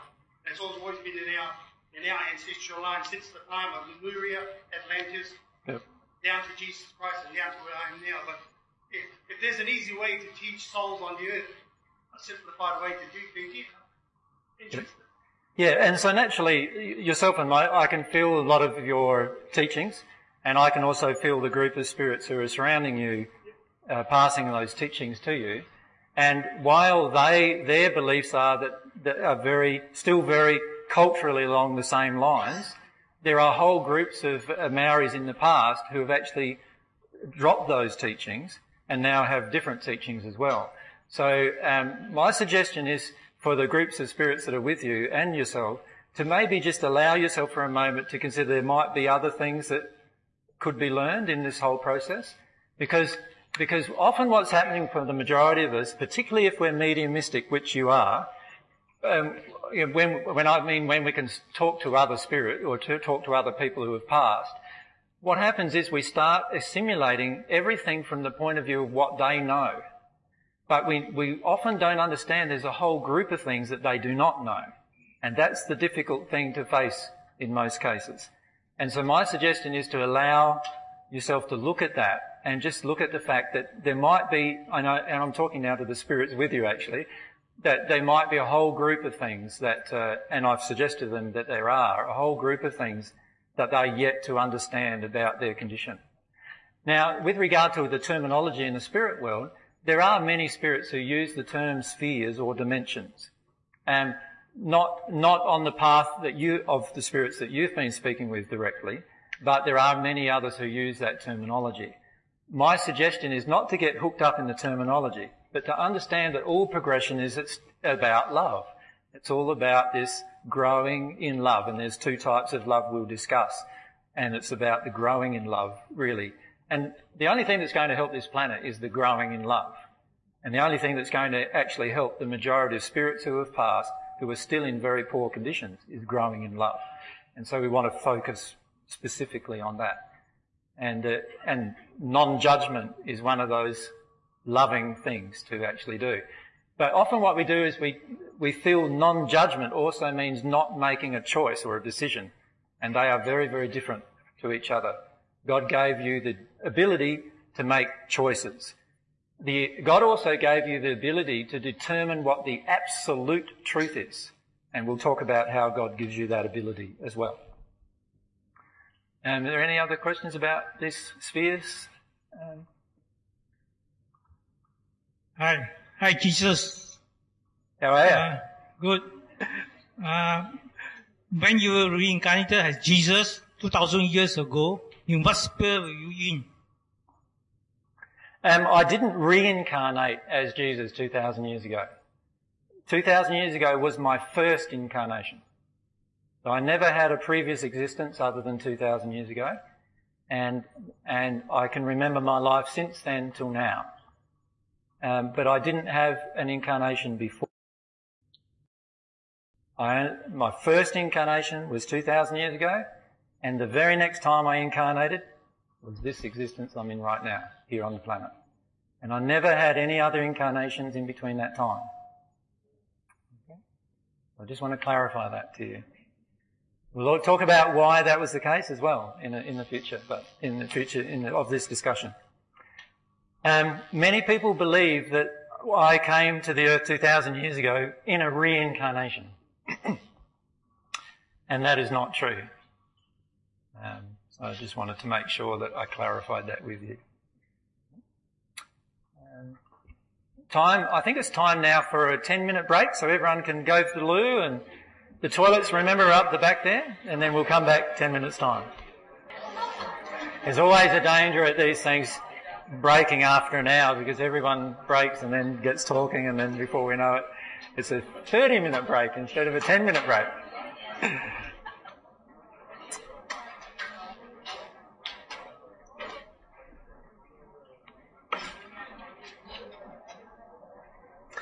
What I'd like to do now is describe to you a lot of the processes, because what's going to happen is that we'll answer a lot of your questions that you've got coming up already by answering them by describing the entire process of incarnation and your growth and all those things. And then after I've described all of those things, you'll probably find a lot of your questions are resolved. And if any aren't resolved, then we can resolve them one by one.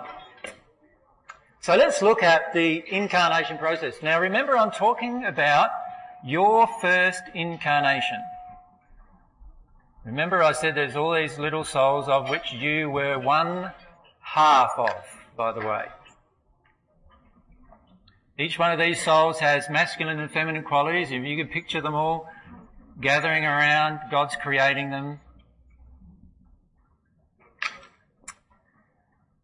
And what happens is two people on earth get together and they want a bit of action, right?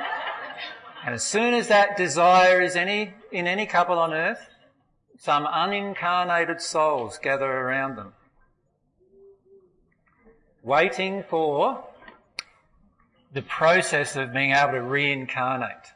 Or I'll say incarnate. Because remember, this is your first incarnation.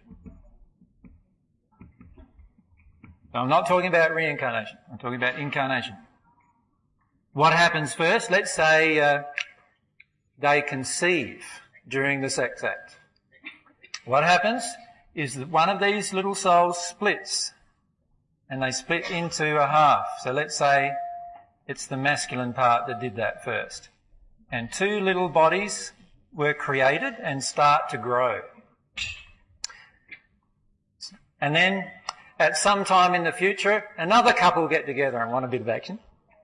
And what happens is the second half of that soul is attracted to that couple, and the bodies begin to grow. And when I say the bodies, there are two bodies that are created in the act of conception, not one. The two bodies are a material body, a physical body, we'll call it, physical body, and a spirit body. Now, right at the moment, for the majority of us, our spirit body looks as bad or as good as we currently look. And for some of us, it might be worse than we currently look.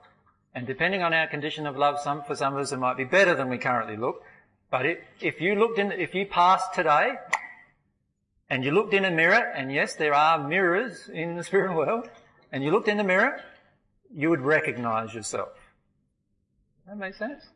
Now, many of you may feel like you don't want to recognise yourself like this anymore, but that's too bad. We recognise ourselves generally. Now, so what happened is these two halves of the soul are now incarnated into two physical forms. Now, if the soul itself has a wide variety of masculine and feminine traits, and the part or the parts that are dominantly masculine when they split into the two halves attract the male bodies to be created through the act of conception and replication of the cell structure. And the part that's a female, when it's incarnate, will actually start causing the body to generate to be a female body. And that's what happens in the process of incarnation. From the moment you are conceived, or you could say from the moment you are incarnated, you are now individualised. You now are experiencing things moment from moment from moment. And so these are little unborn children at this stage, sitting inside of mum's womb, and already it's experiencing. And what is it first experiencing? It's experiencing the emotional condition of its parents. So you know all of those unresolved emotions that you have in you? That little child gets bombarded with them the moment it's conceived. Does that make sense? Bombarded with them. And because many of those emotions don't feel good to even ourselves, of course they don't feel very good to the little child either.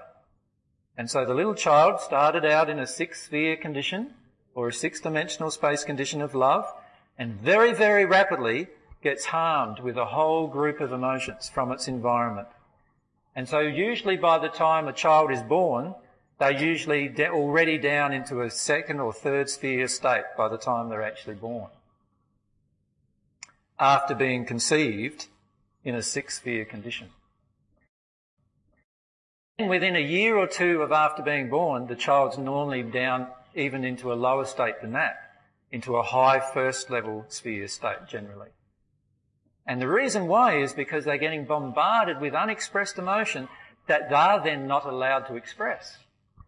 You see what happens when the child is born and it starts crying and mummy goes, there, don't cry, and all of a sudden, what's it learning? The emotion coming from the mother is, please don't cry. The child's going, oh, mummy doesn't want me to cry, so I can't cry either. Right?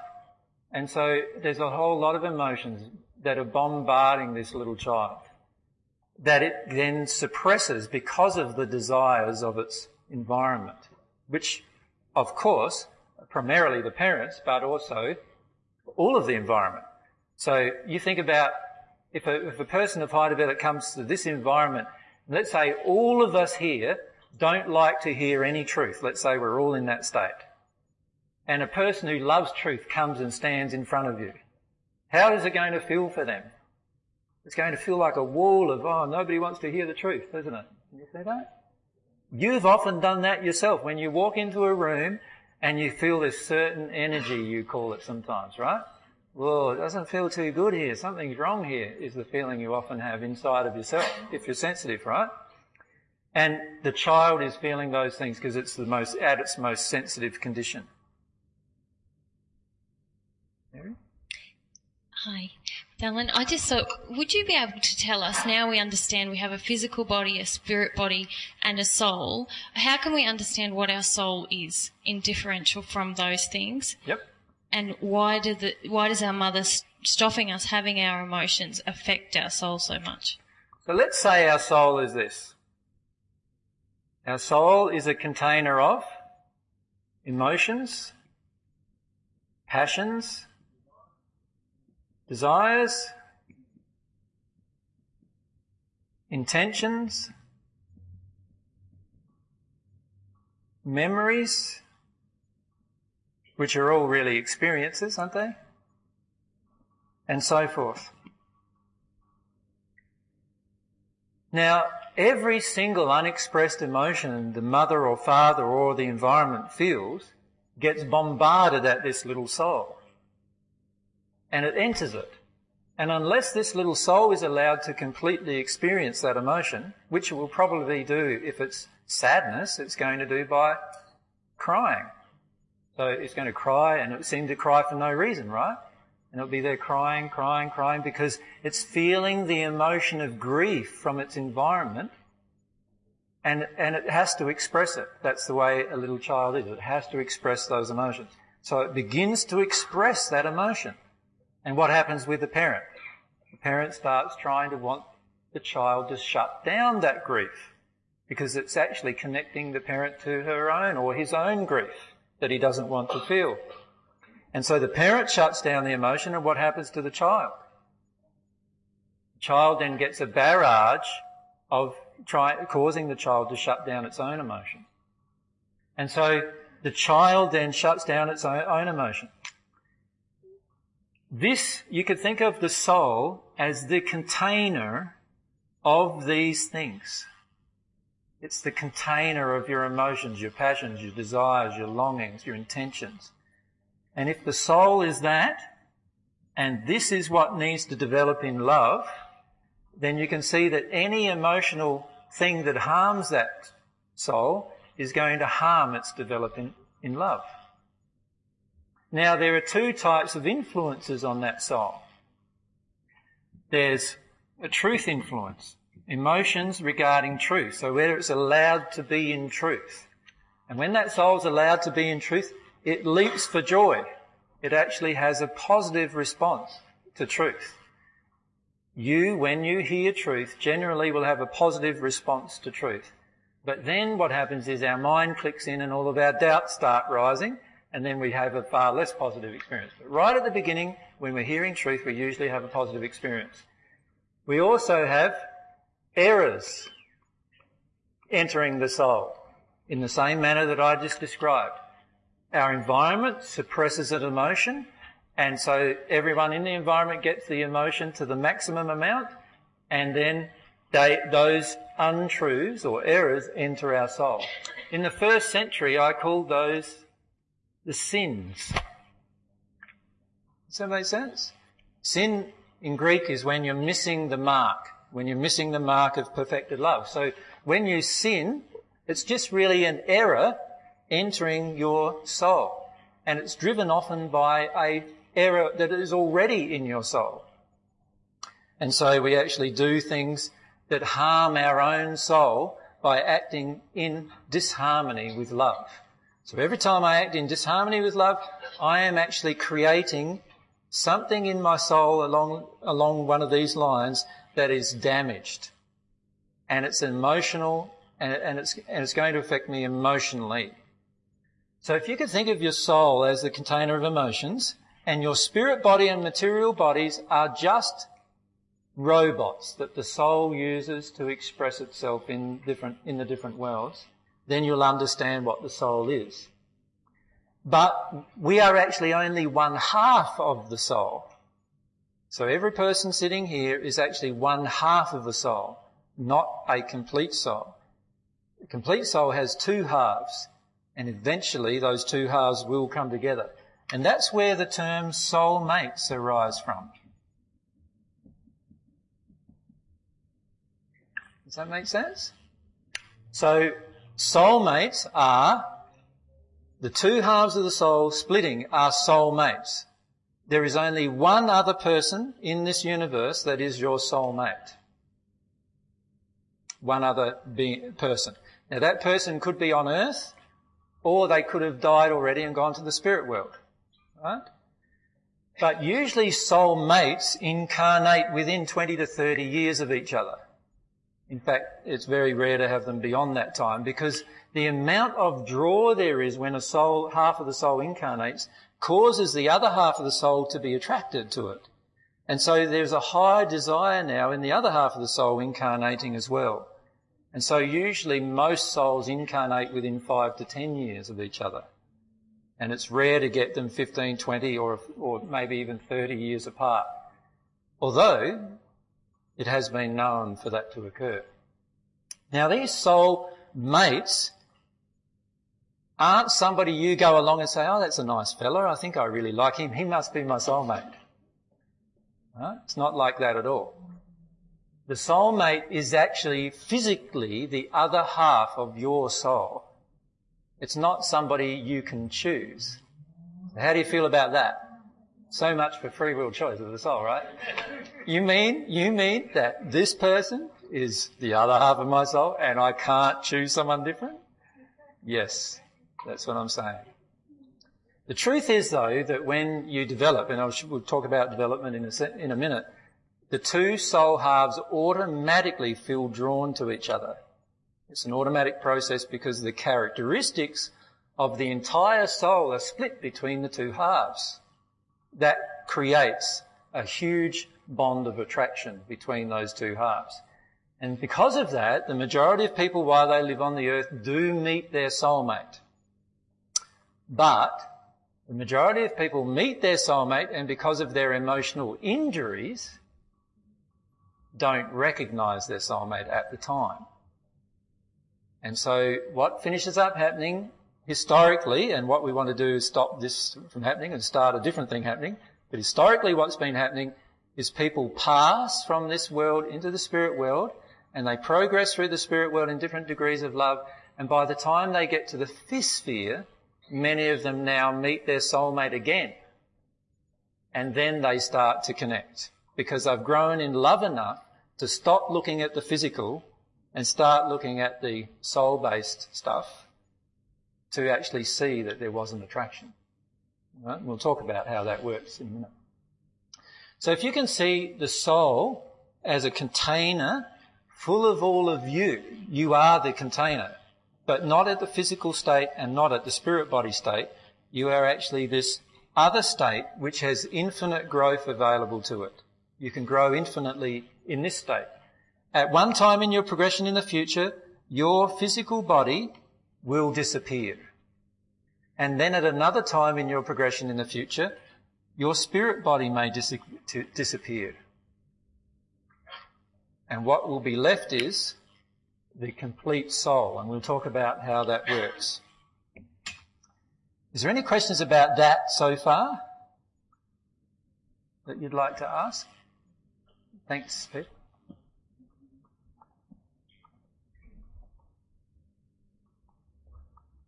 AJ, just to get some understanding about the original soul splitting into male and female parts, when you have a female energy actually occupying a physical male body, or a male energy occupying a female body, what are the causative emotional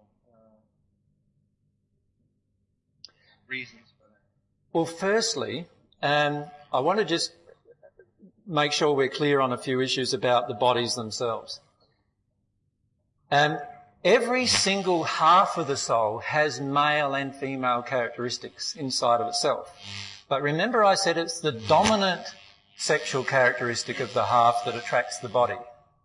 So if this half is dominantly male, then it will attract a male dominant body. So in other words, the gender while they're living on earth will be male, and the gender of the spirit body will be male. The same applies for the female. So if this half is predominantly female, then it will attract a dominantly female form in both bodies. Now, that doesn't mean that all souls split into male-female, because many souls have various, in their sum total of sexuality, they have a very wide variance between them. So some of you would have known mathematics, the mathematics at school and so forth. You've heard of the distribution graph, have you? You remember that from your school days? Statistical analysis. So if you could think of a graph like this, and on this side is the dominant female characteristic of the entire soul, not the two halves, the entire soul. And on this half is the dominant male characteristic of the entire soul, not the two halves. Then what happens is, in between a certain range, what will happen is every soul will incarnate male-female. So in between a certain range of female-male characteristics, each soul will split into a male-female form. And 80 to 90% of souls split in those forms. Right? But on this side, you can see you've got the area where the soul, the whole soul, the combined soul, is dominantly female. When that happens, when the soul splits, even though each part of the soul has still some masculine characteristics, they will attract two female bodies.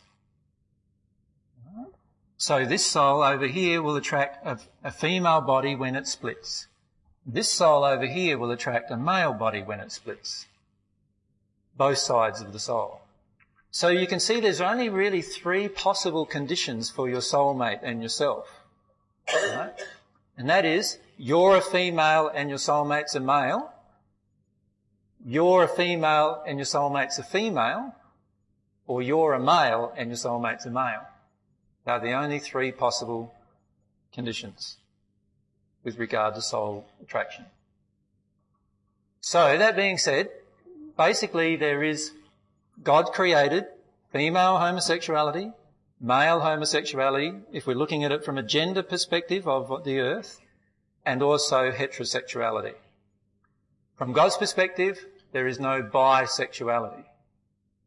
Right?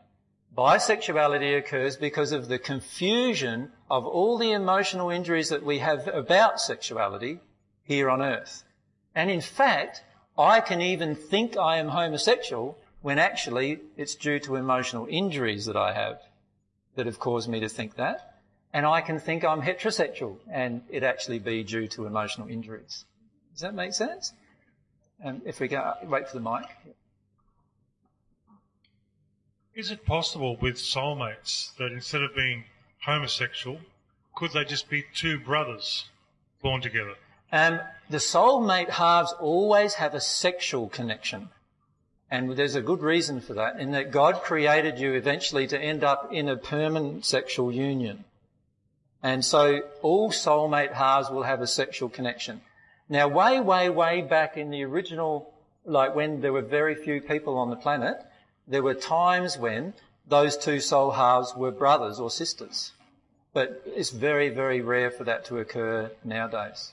What about the situation of perhaps a mother and a son? That's impossible to occur. God's made that impossible to occur. Oh, okay. Yeah. If a mother feels that her son is her soulmate, in terms of they have a very strong soul connection, most of the time it is due to having very, very similar qualities and desires of the soul that they then misinterpret as that person being my soulmate.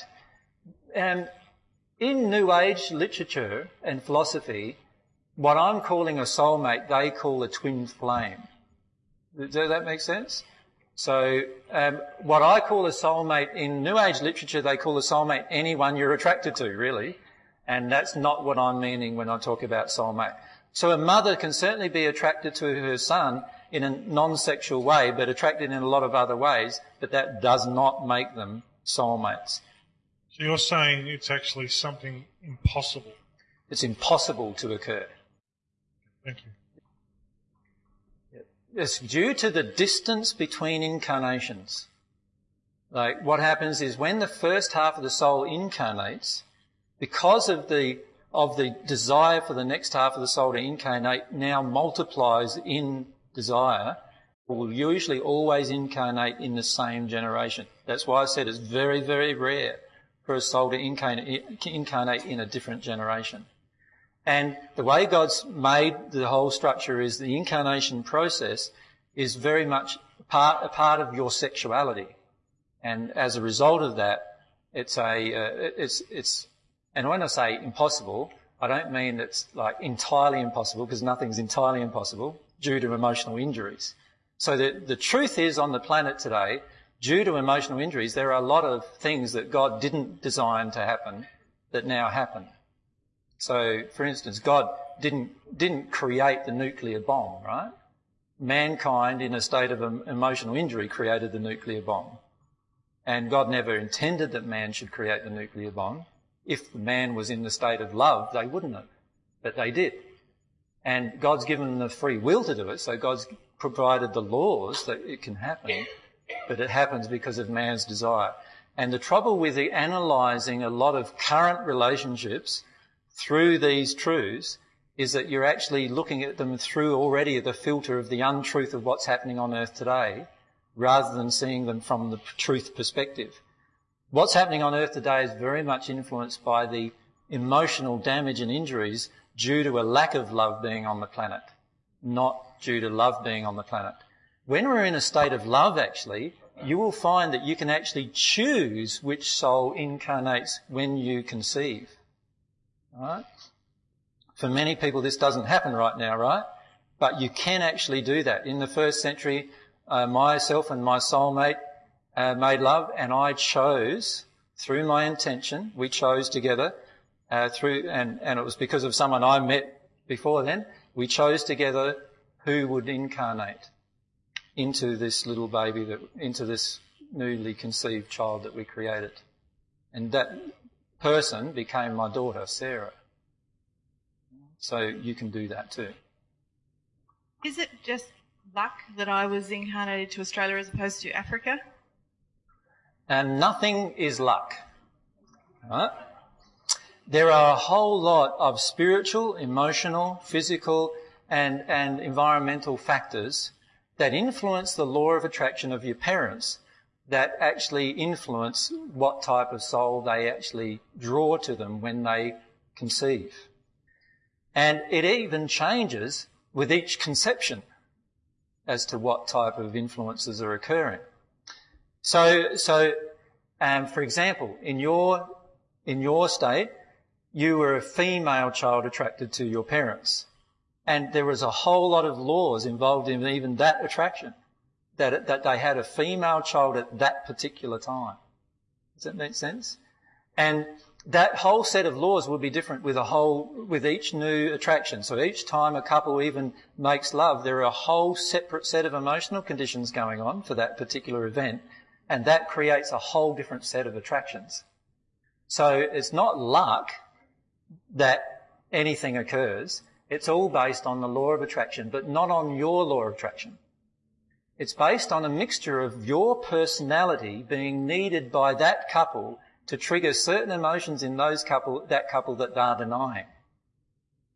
Now, unfortunately, what happens is the couple has the baby starts triggering the couple's emotions, and then the couple suppress the child's emotions and maybe even beat it or abuse it or whatever, and suppress their experience of the emotions the child is triggering.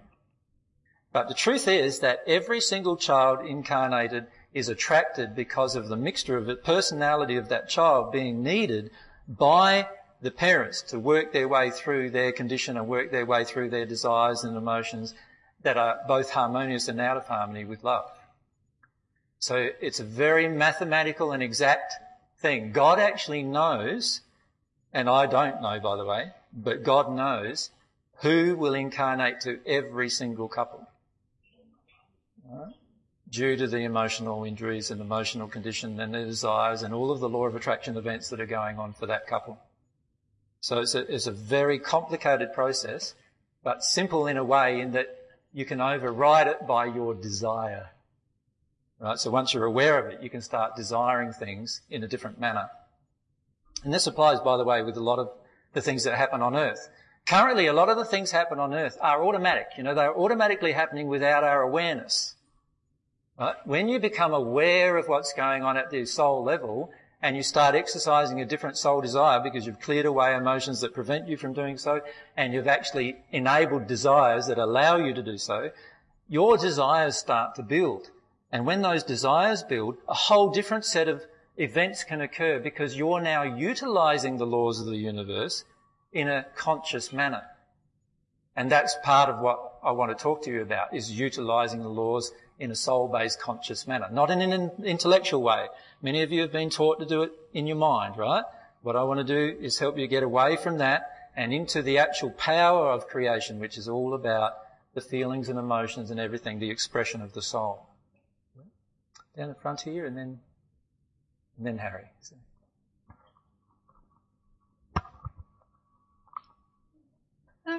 Recently I saw a documentary where children were convinced they were in the wrong body and wanted to have a sex change.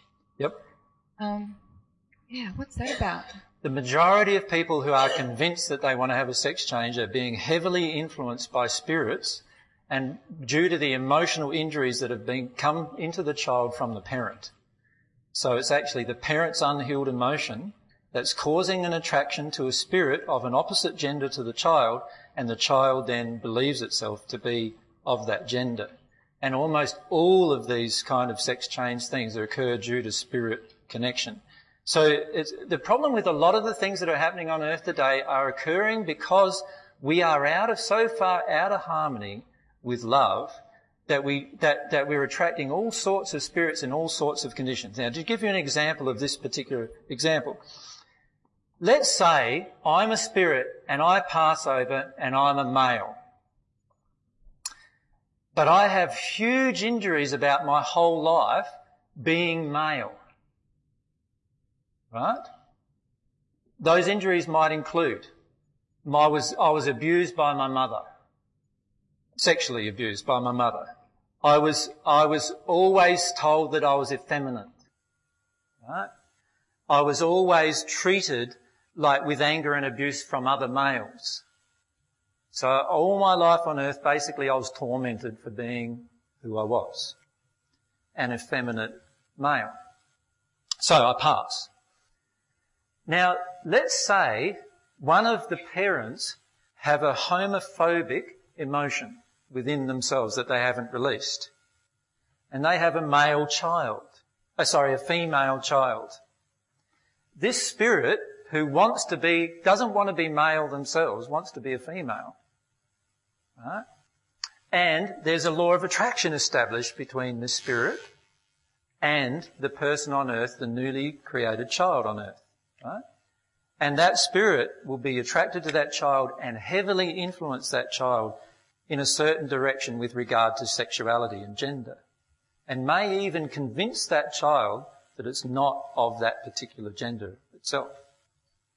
And that child may eventually, when it grows up, go through a sex change operation because of that connection with the spirit. Right? So, before you do anything permanently to your body, the rule is find out whether you have spirits attached to you causing you to have certain beliefs, and try to find out underneath of that what emotion inside of yourself creates that attraction. Work through that in love of yourself, work through that, get out the other side of that. If you still believe yourself to be in the wrong body, then you may decide what you want to do with that. But don't make decisions without being fully aware of what's going on. And so it's very important to understand that the majority of us here are daily influenced, in fact, hourly and even minutely influenced by spirits. Many times when I'm talking, you'll notice a certain subject pop up and half of you feel like going to sleep. Right? You're being influenced by your spirit friends who don't want you to listen to that particular subject right at that moment. Or it could be that I'm boring. Anyway, let's assume it's the first one, right? I want to assume it's the first one. So a lot of times what happens, and I've seen this happen in groups where a person puts up their hand, asks me a question, they're fully immersed. As I'm telling them the answer, I can see them shutting down. And 5 minutes later, they're asleep in the audience. That same person who was fully engaged just moments before. And all the time I can just see this little spirit. When I say a little spirit, often they're not that little. But these spirit influencing them, causing them to shut down, not wanting to hear a certain thing. Now, why do spirits do that? We'll talk about that in a minute, why they do that. Oh, I said Harry was next, didn't I? But go on. Hello, AJ. Hello. I'm just wondering, how does the IVF system work with this? Sorry, how does the IVF system work with this? It's been a question I've answered before, actually, in quite a number of presentations. With difficulty, can I say? This is why a lot of IVF doesn't take, what they call take, is because there's a lot of things going on emotionally. Firstly, why doesn't a couple conceive in the first place? It's because of specific emotions in the mother and father that the conception is not taking place. So a lot of people then say, oh, but no, it's to do with sperm count, and it's to do with this, and it's to do with that. No, it's not, I'm sorry. It's actually to do with specific emotions that created those effects. Right? And some of those effects are a low sperm count, or even no sperm maybe, or, the egg not releasing, or all sorts of things can go on due to emotional injuries. Most of them are intergender-based emotional injuries. And so the couple not conceiving in the first place is often due to an emotional injury. Many of you have heard of couples not conceiving. They go through a whole IVF program, they conceive a child, and then 9 months later they conceive another one. Why did that happen? Because certain emotional injuries got released during those 2 times. And that's why that happened. And emotional injuries are very specific about what they attract every single time. So if we want a child, we say we want a child, and we're not attracting a child, it's because of an emotional injury inside of us that is not attracting a child. Assuming, of course, we're making love and having sex. Then, of course, if you're not having sex and you want a child, well, that's a different thing. You know, there's a different set of attractions there. One of them is you don't want to have sex, obviously, and you need to adopt. But I'm talking about the normal relationship thing going on. So that being said, a child is conceived through IVF still is conceived through the emotional condition of the parents who long for it. Does that make sense? So it's still governed by the same laws and the same principles. But the reason why many don't conceive is why many don't take, if you like, is the same reason why the couple can't conceive in the first place. Because what's going on might be for the woman or the man that they're actually investing a lot of their emotions in having a child, and that they want to have a child for some unhealed emotional reason within themselves. And many children incarnating feel repelled by that emotion. Does that make sense? Well, you imagine if you have a job before you start, many of you have been born and had a job before you began.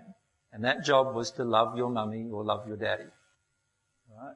And it's a terribly oppressive emotion. And it's an emotion that causes the rejection of the incarnation of children.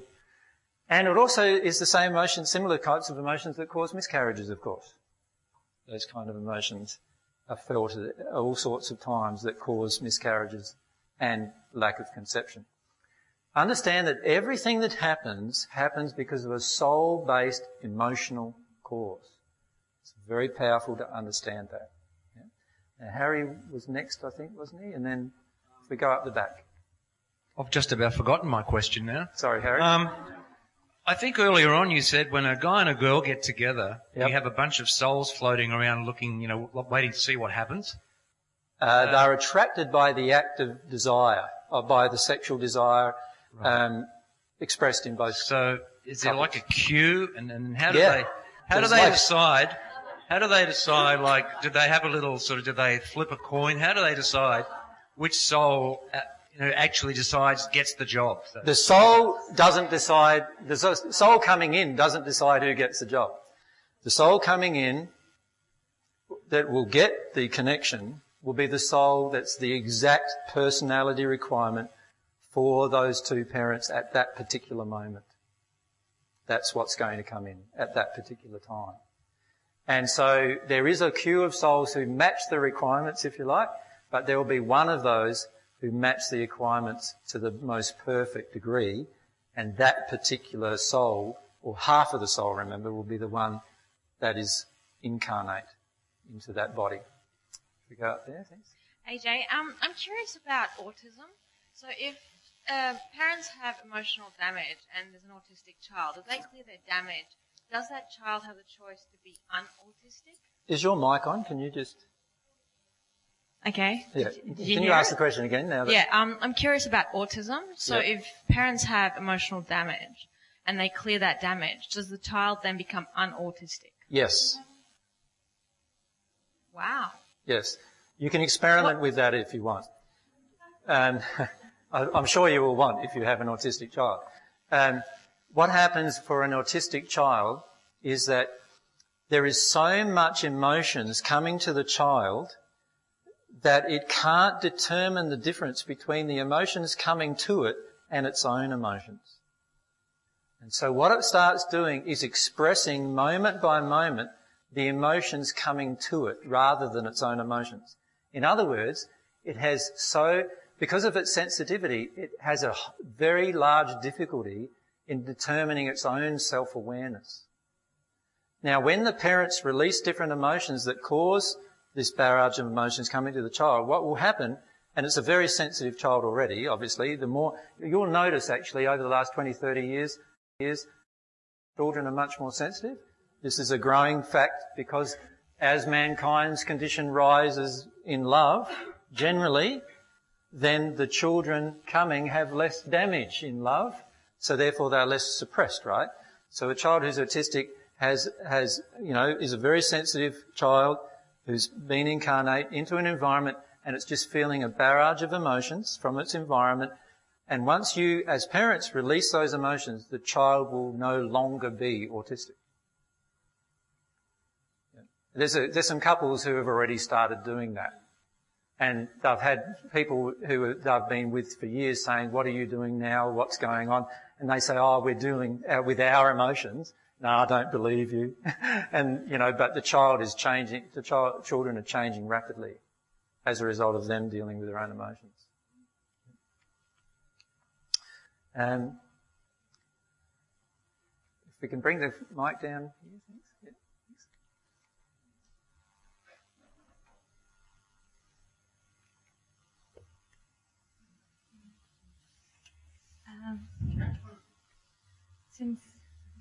Yeah, thanks. Since quite a while, I tried to ask you about Osho. About? Osho. Osho. Did you ever hear about Osho? No, Bhagwan. He's a master in India. Right, okay. Osho. You must understand, just because I'm Jesus, I don't know 6 billion people. Yeah, okay. You must understand that. Do you know 6 billion people? No. So I don't know 6 billion people, so like some of them I do know, so. Yep. He's very famous. Yep. And, no worries. And, okay. I really experienced myself every time I wanted to ask you about him, and because he got killed from the Americans. Maybe you heard about this. No. But go on, please. I want to ask you about Osho. There is a spirit around me who stops it. It's quite amazing for me to watch. And I have to really make that effort. So what's the spirit who is around you that stops the asking? Yeah. What are they feeling? Yeah. I feel my heart is beating and... so what's the feeling you have? I like to ask you in what sphere he is, but maybe you don't know. But can I ask you what your feeling is? Can you identify that feeling? What is that? I have a feeling I shouldn't ask. Why? Why shouldn't you ask? Because in that community, there was a lot of beautiful things happening, like meditation and self-realization and therapy, but there was a lot of sexual activities. Right. And can you see why the Spirit doesn't want you to ask? Yeah. Because the Spirit doesn't want you to know the truth of what was going on. Yeah. Why wouldn't the Spirit want you to know what the truth is? Yeah. Maybe because I don't want to know it. Because the Spirit was involved in the sexual activity. Yeah. And if I say the truth to you and it gets known what was going on, then all of the people may no longer do the sexual activity that they were doing, and then all of the spirits who were invested in that sexual activity, where will they be? Yeah, it's frustrated. Sexually, they will be frustrated. Can you ask through a mic? Always through the mic, sorry. We can play the two. Sorry, I was just saying, are you implying that there's something wrong with that sexual activity? No, I'm not implying there's something wrong with sexual activity. What I'm implying is that there's something wrong with sexual activity that you're not consenting to and knowing what you're consenting to. Are you saying in this case? Yes, this case, the people involved in the sexual activity have no idea that actually the spirits are influencing them to have sex with each other, so the spirits can actually enjoy the sexual activity. With respect, isn't that an assumption on your part, though? No, it's not. But you can feel it is. But it's just a statement. No, it's not. Like, I know what's going on. Oh, okay. I can feel through the spirit why the spirit doesn't want to ask her. I feel it very strongly. You can feel that, right? It was just for me. And how does the spirit feel about you knowing this now? It's feeling I know it's the truth. Yep. So the spirit knows it's the truth. And but how does he feel? Oh, he doesn't like it. Okay. Why doesn't he like it? Stand it. Why doesn't he want you to know it? Because I've been involved in it. Yes. You're one of the people who were chosen to be involved in it through some emotional injuries. Yes. And see, what happens is the spirits, and if I talk, like, when I answer a question, by the way, I'm answering it based on what I know. If I don't know, I will actually tell you I don't know. Alright? What's happening is, around every person, remember, is a group of spirits. So here is the physical dimension. So this is the physical dimension. Here is the spirit dimension. Now these spirits are all in the first sphere of the spirit dimension. You follow me? They're all in the lower regions of the first sphere of the spirit dimension. What you would classify as the hells, or you would have heard of as the hells. It's not a fiery torment place. It's not a place of, like Dante's Inferno. It's not like that at all. What it is a place where people have yet to heal their unloving emotions. And their condition reflects the emotion, and the location where they live reflects the emotion. So there are actually terrible, terrible places in the spirit world. Some of you have seen the movie What Dreams May Come? Just do it. In the depths, remember he goes into hell to get his wife out of hell from the suicide, and he passes through many different illustrative pictures of the hell, and to be frank, there are places that look exactly like are depicted in that movie. Now, these spirits are in the very low regions of this first sphere, and they do not want you to change. They do not want you to change because they are living vicariously through you in order to get some of their unhealed emotions satisfied. One of the largest unhealed emotions on this planet are emotions involving sexuality. Right? Where we have a lot of confusion, a lot of shame, a lot of all these kind of things. Or we have a lot of the opposite type of emotions, where we're highly sexual, we don't care who it's with, or anything like that. We're just highly sexual all the time, and that is another emotional injury.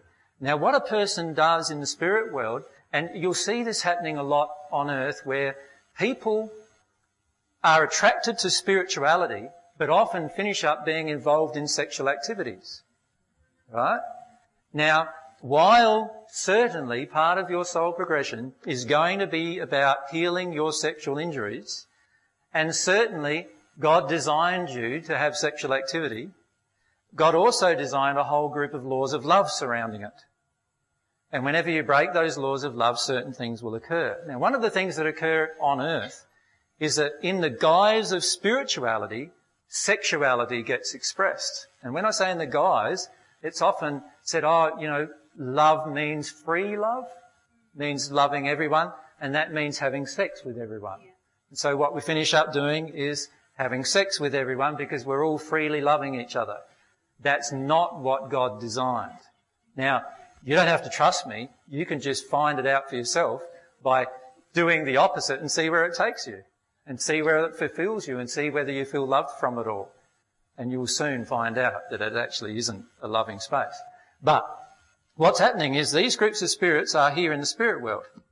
Lots and lots of them, all with unresolved sexual issues. There are many men, by the way, in the spirit world who were sexual predators here on earth and remain sexual predators in the first sphere of the spirit world. And what they do is they connect with women, and what is one thing women are generally attracted to? Spirituality. Agreed? You go to an audience where, like here it's a mixed audience, but generally when you go to an audience where there's spiritual things being presented, 80% of the people are women generally, right? So a lot of women get attracted to it. And then they're taught, often by a man, by the way, that this free love idea and free sex idea and so forth. And what's going on is that these spirits in very low conditions are using that to influence you, in order so that they can vicariously experience the sexual act through you. That's what they're doing. By the way, alcoholic spirits do exactly the same thing. So people who are alcoholics on earth, who love their drink when they're on earth, pass in the spirit world. There's no drink there. So what do? They just connect to a person on earth who's a drinker, and they drink and drink and drink. And this is why the person can be totally oblivious to everything going on inside of themselves. They don't even know where they are, what they're doing or anything. They can't even remember last night. And yet when they ask a friend, yeah, you were still upright, still plugging away there, mate, you know. And the reason why is because the Spirit was just keeping them, pouring down the Spirit. Like 2 different types of Spirit, but no, the Spirit was just helping them. Now, most spirits in a first sphere condition do not want you to know this and would rather that you never found out about it. And can you understand why? Because they have a vested interest in you continuing to do it. They have a vested interest in it. So many of us in our life have had these experiences where we weren't conscious of what we were doing. A lot of times it's with alcohol or with drugs, but oftentimes it's also with sex and other experiences. And most of the time it's because of the heavy influence of spirits in a very, very poor state. How do you disconnect from them? The same way you progress. By actually loving yourself, working your way through the injuries you have about love, and as that happens, you work your way through the injuries you have about sex, and as that happens, these spirits feel, oh, I can't connect with her anymore. I'll go and find somebody else who I can influence into doing this with. And they often do, because there is a large variety of people who have these injuries on earth. Now, you will find that there are many sexual predators in so-called spiritual circles. And the reason why is because these spirits, because of the other practices, you know, the practices of meditation and other practices, find it easier to connect to the person when they're doing those practices. Right? And because the actual soul condition of the person isn't growing, that causes a repulsion of those practices are attracted and then performed. Right? Thank you, AJ. This is so profound. Now, how is the Spirit with you feeling? He's gone, hasn't he? He's been with you a long time and he's just gone. Yeah. And the reason why is because he's saying the penny's dropping with you, and he can see the penny dropping with you, and he can see that he's not going to be able to influence you to do this anymore, and he's like, he'll just find another person he can do it with. He wasn't interested in you in any other way than to help you have sexual activity so that he could fulfill his own desires. I need to say something about that because I've been monogam since 7 years now. Yeah. But he must have been still somewhere. Still with you. Still, because I had that for quite a while now, no sex. Yep. So he's been trying to influence you back into that. I felt or said, no, I don't want to. I mean, my partner suffered a little bit the last 2 years. Yeah. But there was something within me was no. And you will find, what you'll probably find now is you'll work through this issue and you'll feel like having sex again, because at the soul level you're already, yeah. That's great.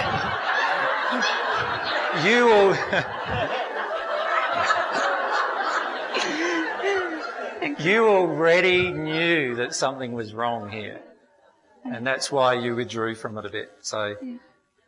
Connect back with yourself when you're making love. Don't get out of body. Don't do those out of body things that you were taught to do when you're doing it.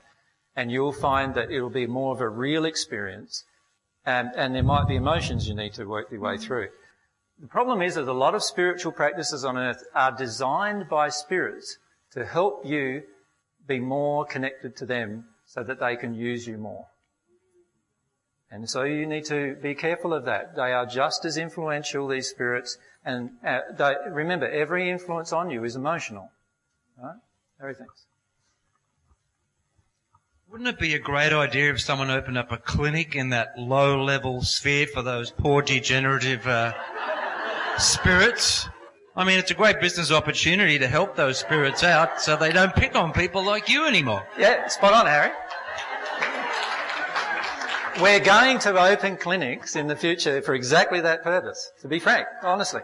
The reason why is because higher spirits find it very, very difficult to connect to these spirits to stop them doing what they're doing.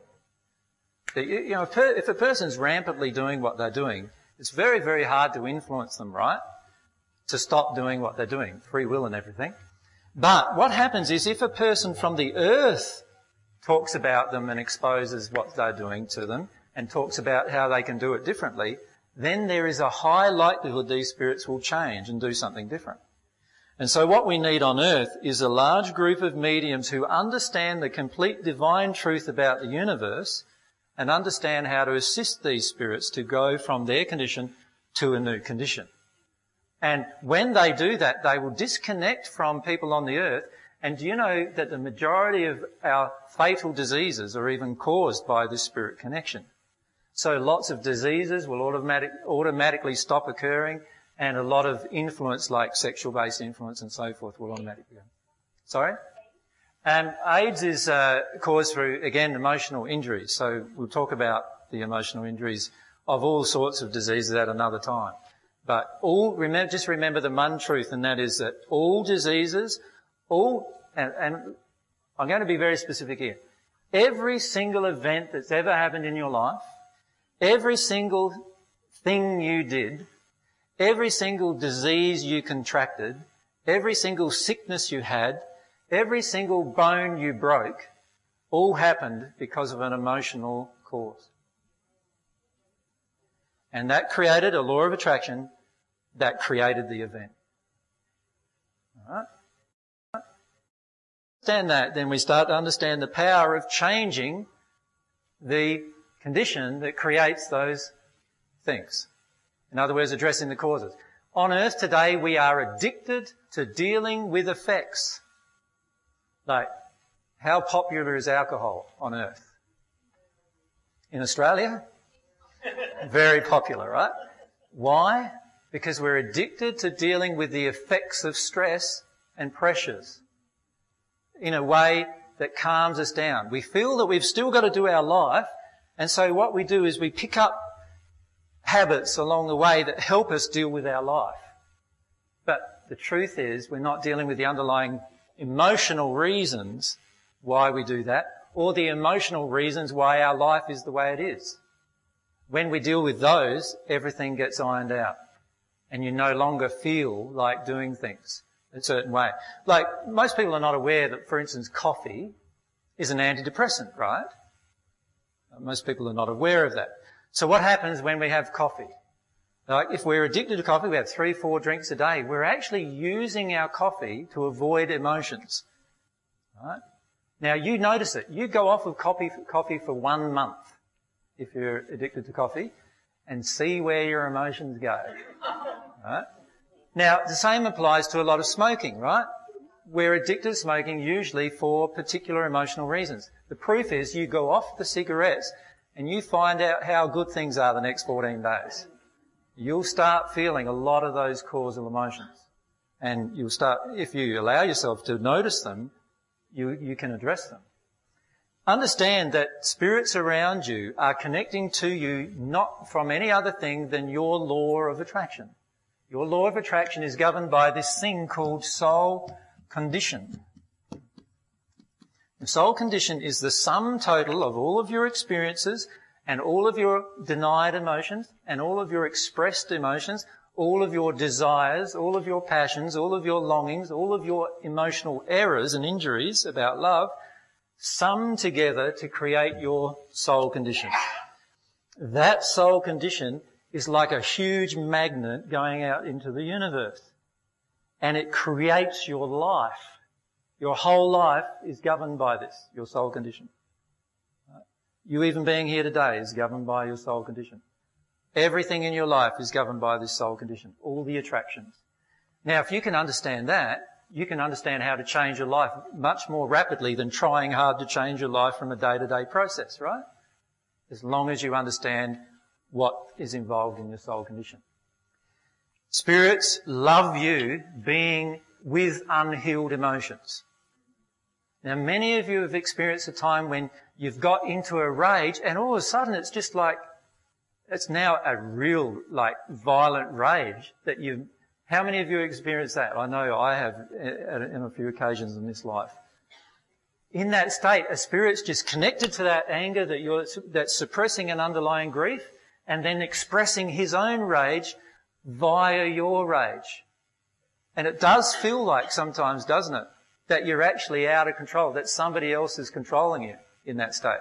And the truth is that generally, whenever you feel like you're out of control, generally there is someone else controlling you or influencing you, and it's a spirit who is connecting to your denied emotional state. If we can have Mike just there. Could I ask you about soulmates again, please? Yep. Is there any questions firstly about the spirit interaction that people want to ask first? Because then we'll go back to the soulmates. Spirit interaction questions? Spirit interaction question? Good. Yeah. And then we'll come back to your soulmate question. You need to use the mic. Can one establish a healthy connection with the spirit? Yes, you can establish healthy connections with spirits. So there are many spirits who are in the higher dimensions of spirit world who would love to connect with you and teach you a lot of emotional truths. And every single one of you is capable of listening to them if you deal with certain emotional injuries. So there are literally billions of spirits in the higher spheres who would love to connect to you and talk to you about all sorts of matters. But you're not going to connect to them easily unless your condition gets near their condition, or you at least start understanding some of the moral principles and laws that affect that connection. Okay. So a working process. So yeah, the more we progress spiritually, the better the connection with spirits at a higher level are going to be. Okay. Yep. Thank you. Good. All right, now back to that about the soulmate question.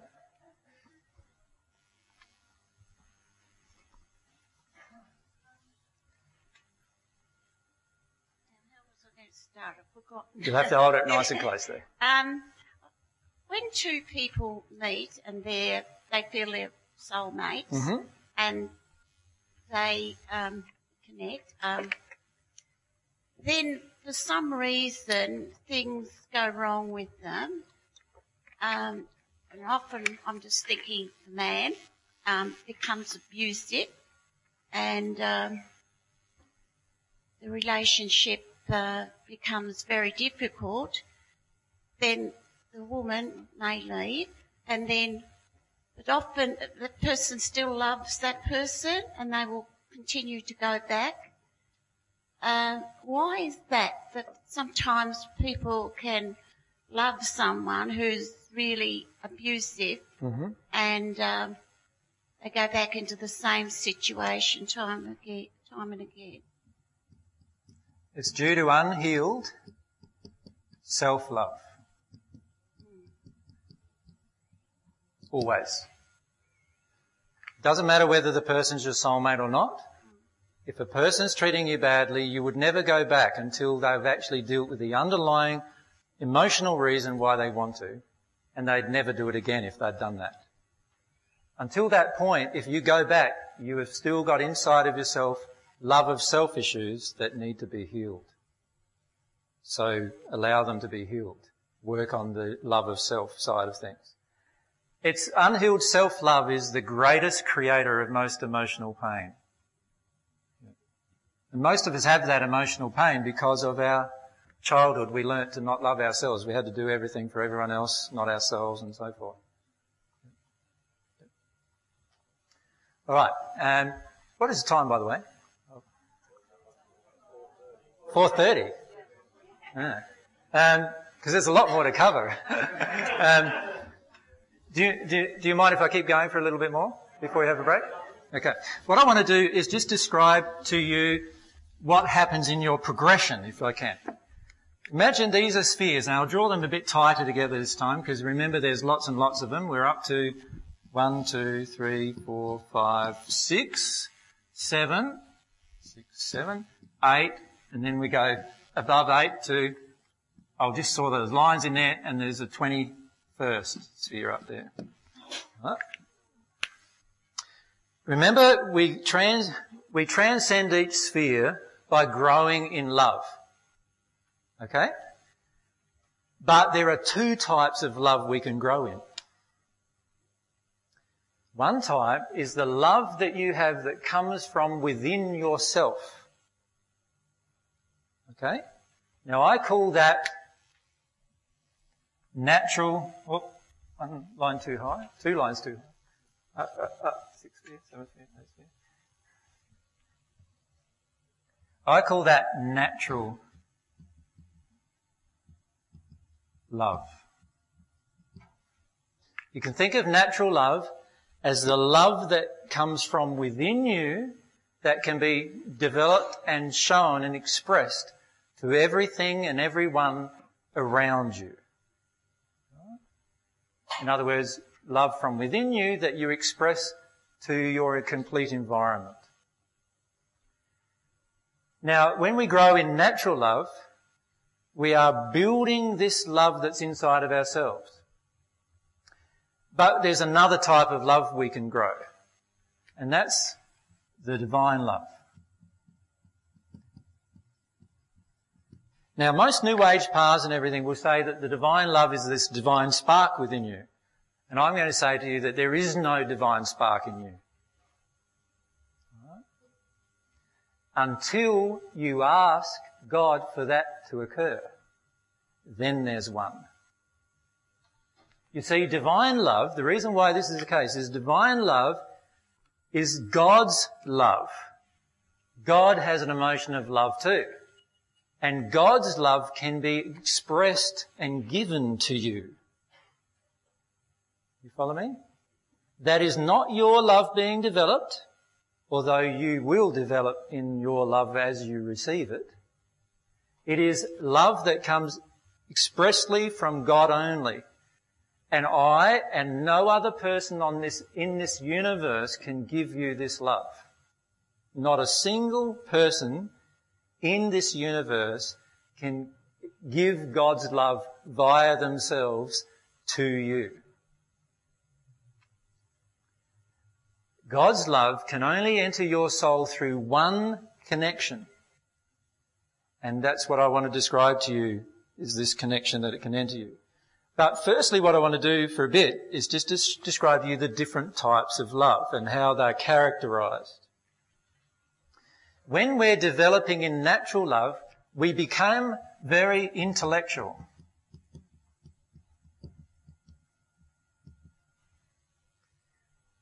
And in the spirit world, the spirits call themselves grown-ups, right? In the sense that they are grown up intellectually. They have super minds, superior intellect, right? On the divine love path, we grow on an emotional level. So on the natural love path, we have a tendency to go into intellectual intelligence. On the divine love path, we forget about intellectual intelligence. And what we do is we go for emotional intelligence. Right? Now, many of you might know already that when you're emotionally intelligent, you're automatically intellectually intelligent. Right? And that is something that happens on the divine love path. You automatically become more intelligent as you grow because of the emotions that impact upon intelligence get released. There are literally emotions that impact on every part of your life, including how rapidly you respond to intellectual stimuli. And as you release your emotions, that becomes more and more rapid. On the natural love path, if we could call it, when we're growing in natural love, and by the way, every single religion on this planet almost is growing in natural love.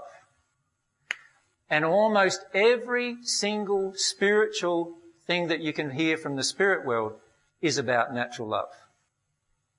And the reason why is because the divine love spirits all exist higher than the natural love spirits, and so therefore for us to hear them, we've got to already be in a certain state to learn the truths of them.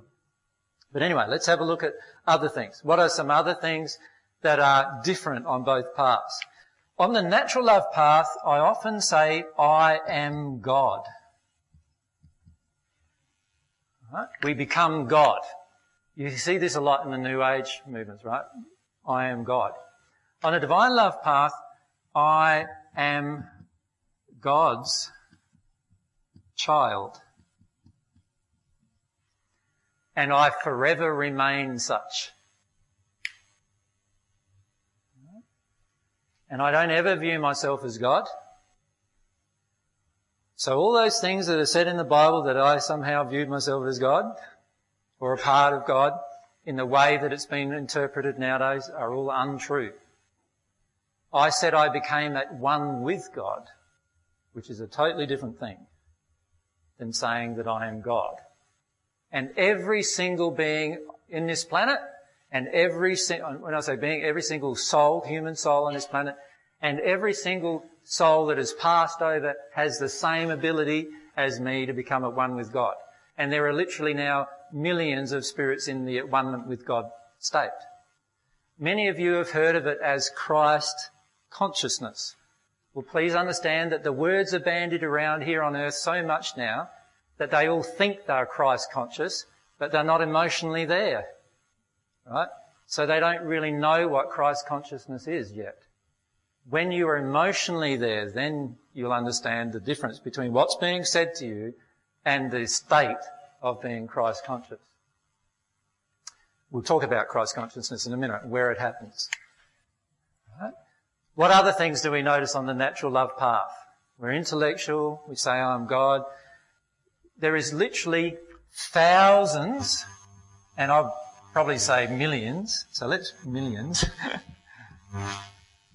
of paths. You know how you hear people say, oh, yeah, I'm on my own path. Yep, no worries. It's one of the millions of natural love paths. Agreed? Like, I'm on my own path, I'm on my own personal truth, Now, all of those statements are statements we would make when we're on the natural love path, of which there are millions. When we're on the divine love path, there is the one way. It's the way of the heart, the one way. Right? I called it the narrow way, the narrow path. There is one path to at one with God. And then everyone goes, oh, here we go again, you know. Somebody's saying that they are the only way. They go, oh, you know, and throw up their hands. I'm sorry, but it's the truth. I can't help the truth. All I can do is present it. It's a beautiful way because you know it's not even mine. Whose is it? It's God's. God created this way, the one way. God created it. God wants to teach you it. Does that make sense? You don't need me to learn it. You need God to learn it. That's how you in fact learn it. There's one path. Okay? On the natural love path, you'll find that after you get on the divine love path and are really on it, and start receiving divine love, and we'll talk about that process soon, once you're on the divine love path and you're receiving divine love, what will happen a lot is you'll start to recognise another person who's received it. Because what it does is it brings the people together who are all on the same path, even though they have a lot of different backgrounds. So the truth is you can be a Catholic and receive divine love. You can be a Muslim and receive divine love. You can be a New Age spiritualist and receive divine love. But you're going to have to give up your false beliefs about love to do it. That's the only way. That's the one way. And this one way, in the spirit world, in the 8th sphere and above, there are literally millions of different types of religious formats all represented, but they no longer have any of those religious formats. But do you know in the 6th sphere of the spirit world, sphere number 6 in the spirit world, there are still literally thousands of religions? There are many Catholics who have modified their Catholic beliefs to bring it more in harmony with natural love, and they're now still Catholics in the 6th sphere. There are many Muslims who have modified all of their beliefs in harmony with natural love, and they're in the 6th sphere, and even the leader of the Muslim religion who profited it, which was Muhammad, he's in the 6th sphere himself. There are many Buddhists who have followed the natural love path of Buddhism and are now in the sixth sphere. And in fact, Buddha himself is in the sixth sphere. But then there's other people, like Gandhi, who found the divine love path. And he was a Hindu. Now, he's not a Hindu anymore because the beliefs of the Hindu system does not coincide with what he's learned about God's love. But he's in the 17th sphere. Now, the reason why these things occur is because many of the people who teach certain things on earth become addicted to those teachings. And they don't want to feel their connection with God. What they do is they feel what they imagine to be God. And to be frank, we can fool ourselves into all sorts of states, including I can fool myself into being Jesus. All right? You can fool yourself into all sorts of states too. You're going to have to be very, very honest and open and frank and really honest with yourself if you want to connect to God, though, because with God you can only maintain a connection as long as you're in truth. And I'm not talking about your truth or my truth. With God you can only maintain a connection to God when you're in God's truth. And that's a big difference to being in my truth or in your truth. Can you see that? So on the divine love path, what happens? We can progress above the sixth sphere, but on the natural love path, we cannot. There are literally billions of spirits on the natural love path who have perfected their natural love, the love that they express from within themselves. They have perfected that love to the point of the sixth sphere. They've been there for thousands of years and they're having a wide variety of experiences. And the dimensional space of the sixth sphere is expanding laterally because of those experiences. They are creating planets, they're creating solar systems, they're doing all sorts of very powerful things that you can't even imagine perhaps right now, but they are having a lateral experience of the universe. They believe themselves to be growing, but they are stagnant in their own progression at the soul level. On the divine love path, you progress beyond the sixth sphere and you enter a sphere of transition, which is called the seventh sphere. The seventh sphere is the sphere of transition between the human soul and the divine soul. And when you make the transition between the two souls, you enter this experience, which is called the new birth. You, if you were a Christian, would have heard it as being born again. In the first century, I said, you must be born again to enter the kingdom of God. The kingdom of God is the seventh, above the eighth sphere. I called this area the kingdom of man, and I called this area, above the eighth sphere, the kingdom of God. It's the kingdom of God because the only people that can be there are the people who have received divine love to the point where their soul has actually been physically transformed into a new creature and they experience this new birth. And when you experience the new birth, a whole lot of new capabilities come to you that you don't have before in your own soul. Your soul grows and expands into a new condition, into a new being. A question up the back there? If you can keep your hand up, Patrice. Yeah, that's it. AJ, I was just wondering what the benefits of spiritual hospitals are in regards to over in South America. I don't know if you've heard of them. And where their spirits are or what's happening in that regard. Can we stay on topic for the moment though? Is it? No, it's not really related. I can answer the question, but I feel I'd like to try and stay on this topic if we can. Yeah. Do we all at some stage down the track end up in new birth? No.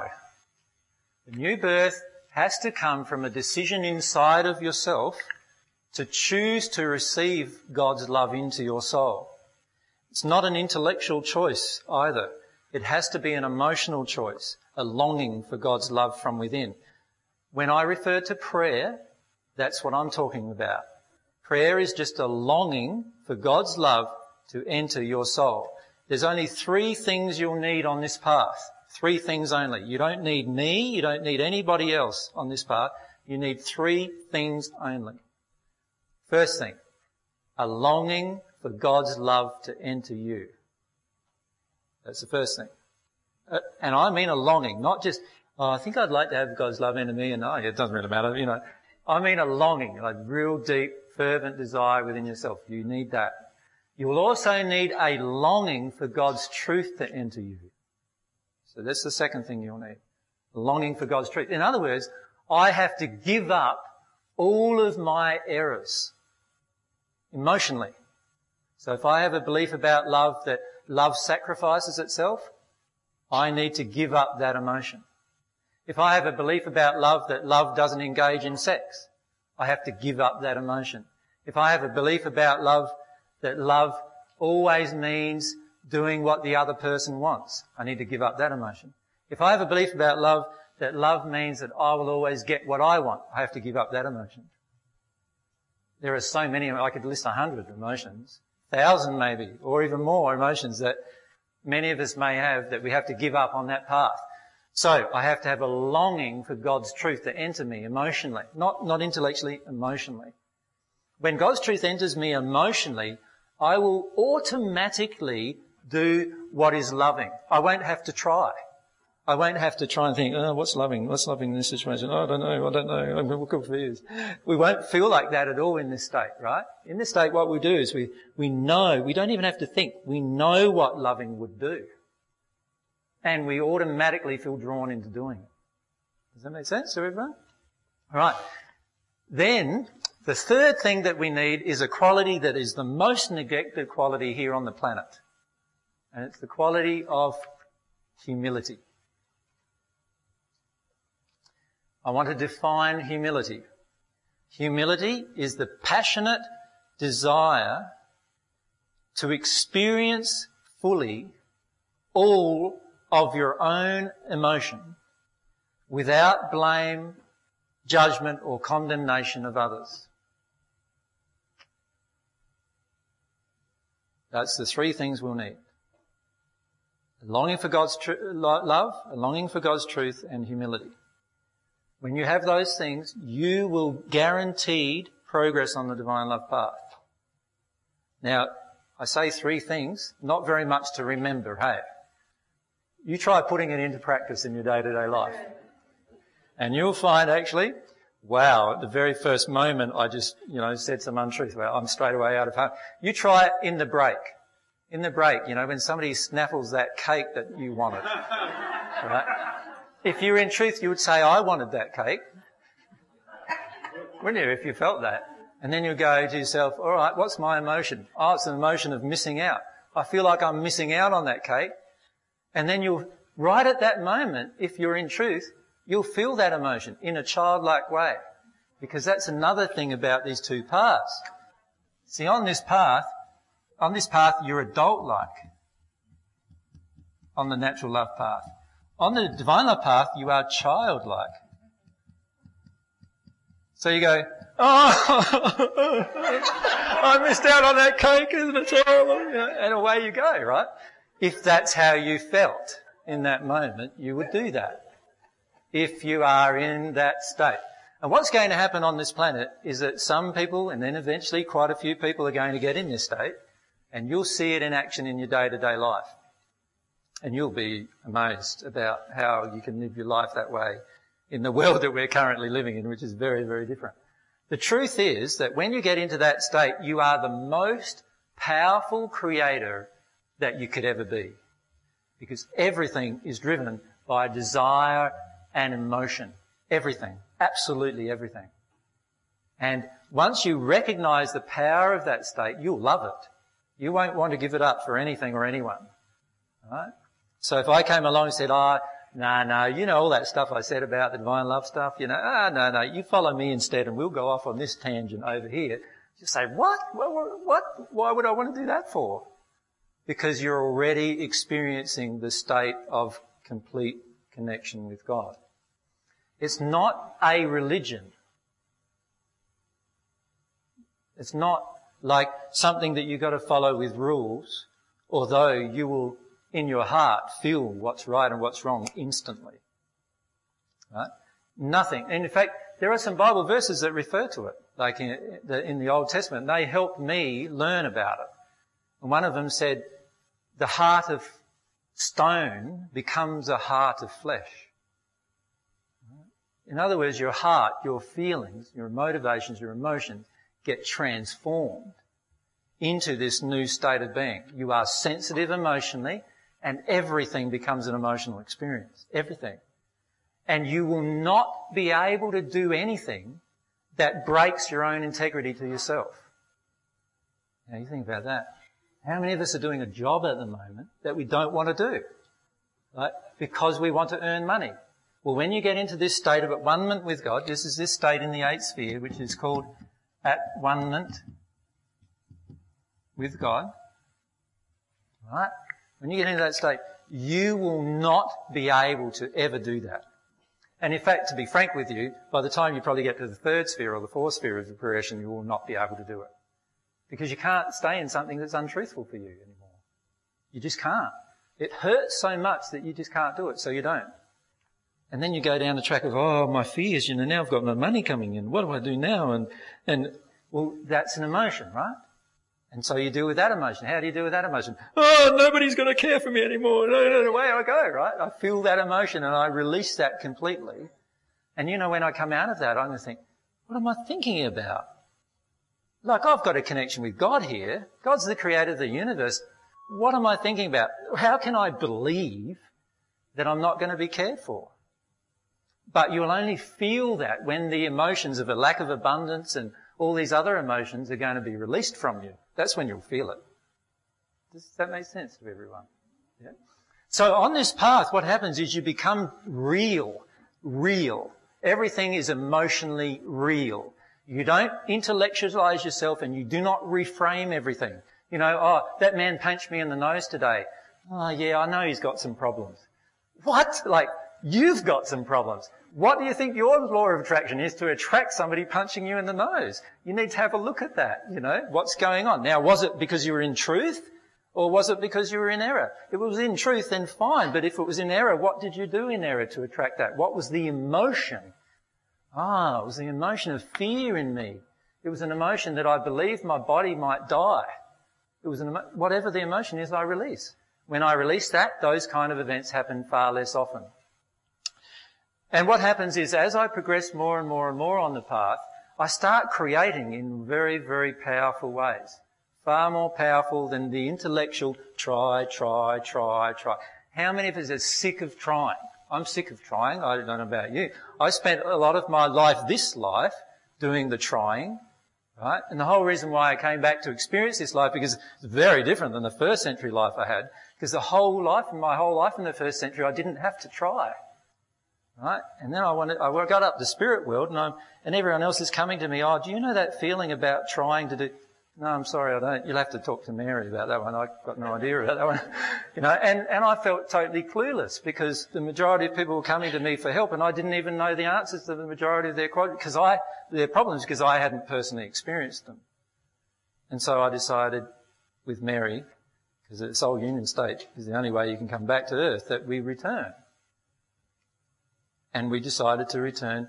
One of the reasons was so that I could at least get some more knowledge of what it feels like to try. And it feels terrible. I don't know about you, but I hate it. It's like, I don't ever want to do it again. That's how I feel. And so when you're on this path, that's what you'll get to, the place where you won't have to ever do that again. Every single thing you desire is harmonious with love, and so therefore it's automatically created in this state. In this state, you've got to think your way into it. Yep, no worries. What am I going to create? And away you go. And while it sounds all lovely, it's not very useful to you. Now, just before I ask another question, there's one other thing I'd like to talk about, the two things. This path is self-reliant.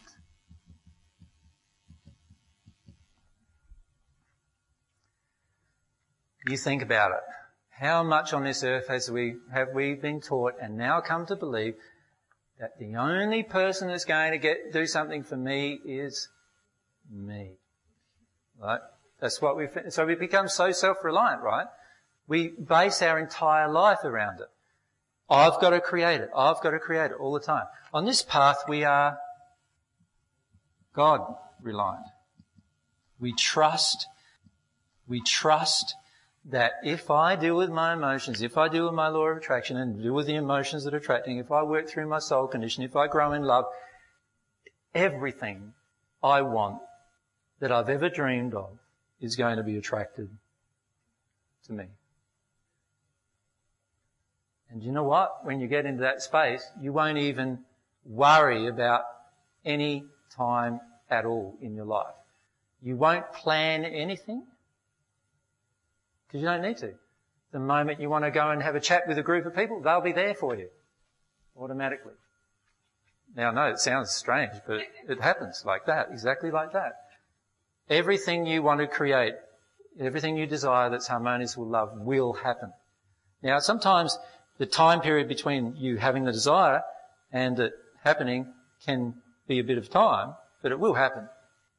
Because everything that happens because of your desires fully expressed. And so on this path, I'm emotionally connected, God-reliant, childlike, having fun, enjoying myself, not thinking about, worrying about where my next penny is going to come from, where my next meal is going to come from. Does a child worry about those things? Like, no, they don't care about that. They know that a meal's going to get put on the table, right? So they don't worry about that.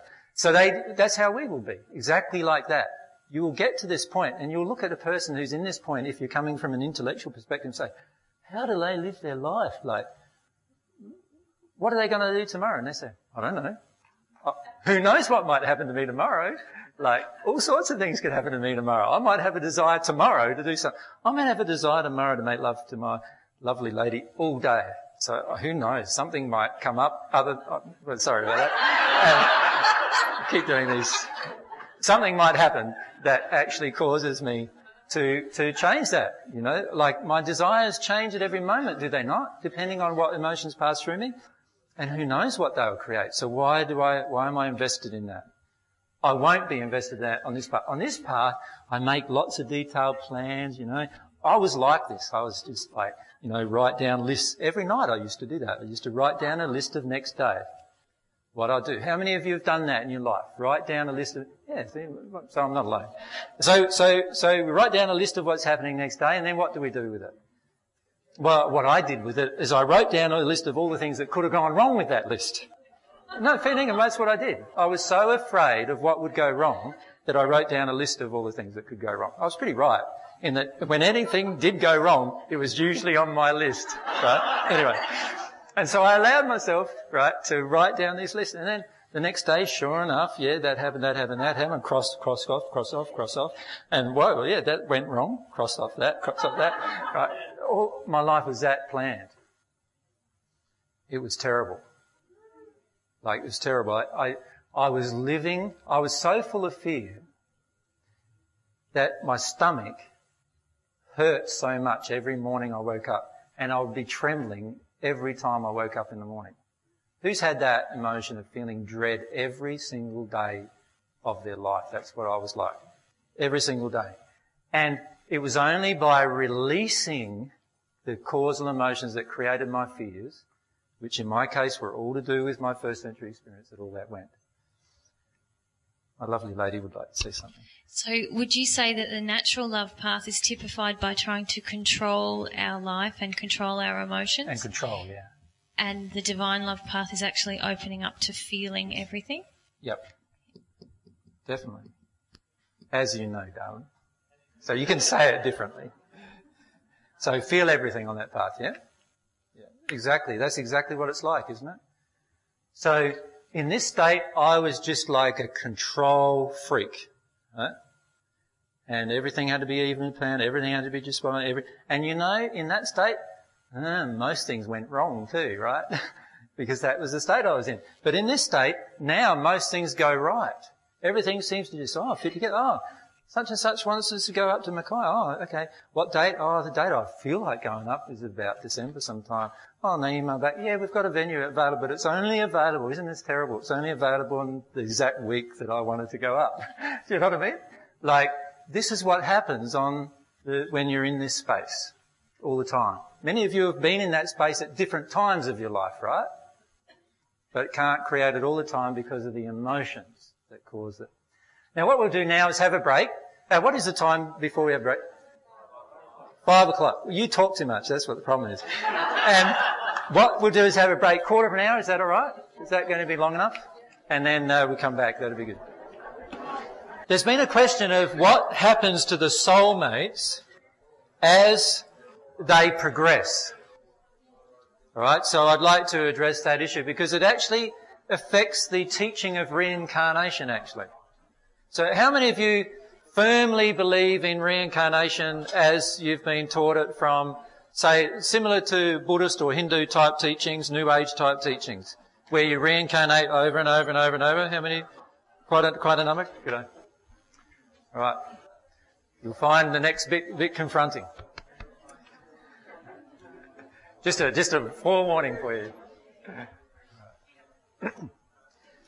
All right.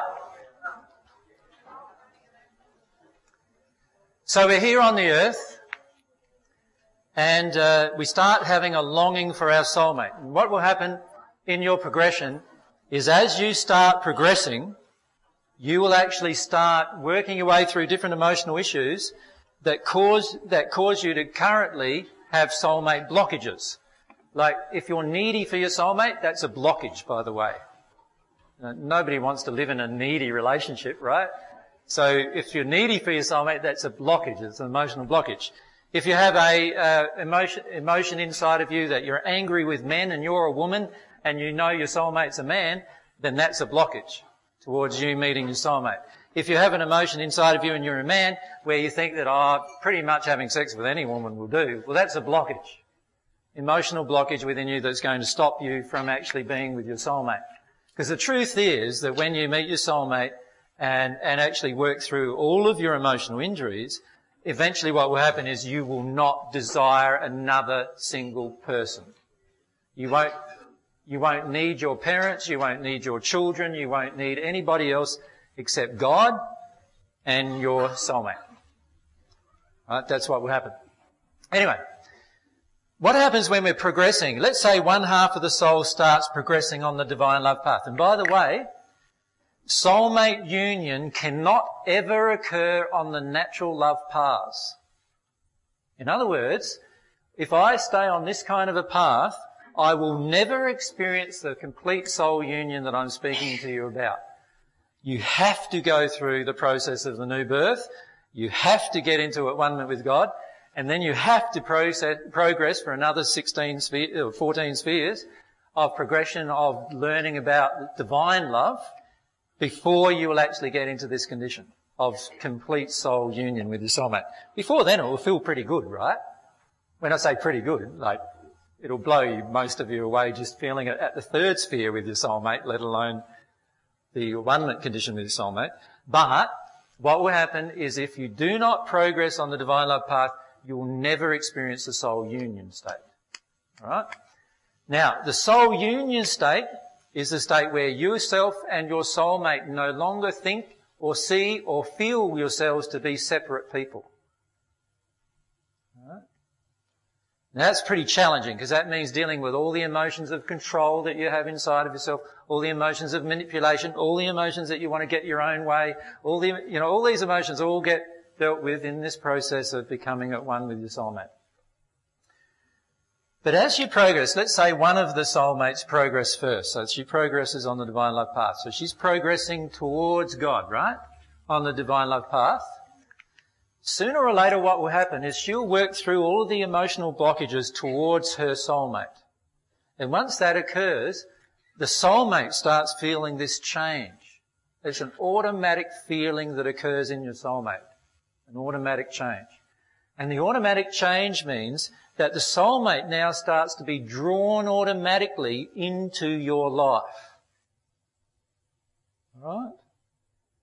And you start to be drawn towards wherever he or she is. And it happens without you thinking about it.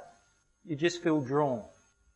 So, and, when we talk about soulmates, usually it's a 4-hour discussion, so this is a very 5-minute thing or 10-minute thing that we're talking about today. But later on we have other discussions, and there's already like 50 or so discussions on the net you can download about all sorts of subjects. And the soulmate discussion is one that we're yet to have, in fact, with everyone. But anyway, you're progressing towards God. You're drawing closer and closer to God. And as you're drawing closer to God, every emotional injury you have about yourself, every emotional injury you have about the opposite gender, every emotional injury, and remember emotional injuries are covered by anger and resentment and other emotions. So anytime you even feel a smidge of frustration with the opposite gender, right? Anytime you feel a smidge of anything from the opposite gender, what is going to happen is there's an emotional injury. Does that make sense? It's just a spillage of water, isn't it? Is that right? Or a plate. Oh, hot tea. Oh, not too good. All right. So as I'm progressing towards God, and I'm the woman in this case. Don't look too much like one, hopefully, but anyway, I'm progressing towards God and I'm the woman. And so what's happening is as I'm progressing, this desire starts building in me. This desire for my only partner, which is my other half, soulmate. What happens then is there's an awakening inside of their soul which causes them to feel drawn into my life, if they're not already there. And they will be just drawn into my life. Whether they're a spirit or on earth, doesn't matter, they'll be drawn into my life somehow. The power of my soul will draw that to occur. And the awakening will occur between the two halves. And they don't even have to deal with any injuries, they'll be drawn. The problem with that, of course, is that they might come to us full of injuries. Like, how many of you have a soulmate that's a murderer? Everyone goes, no, that's not my soulmate, right? My soulmate's not a murderer.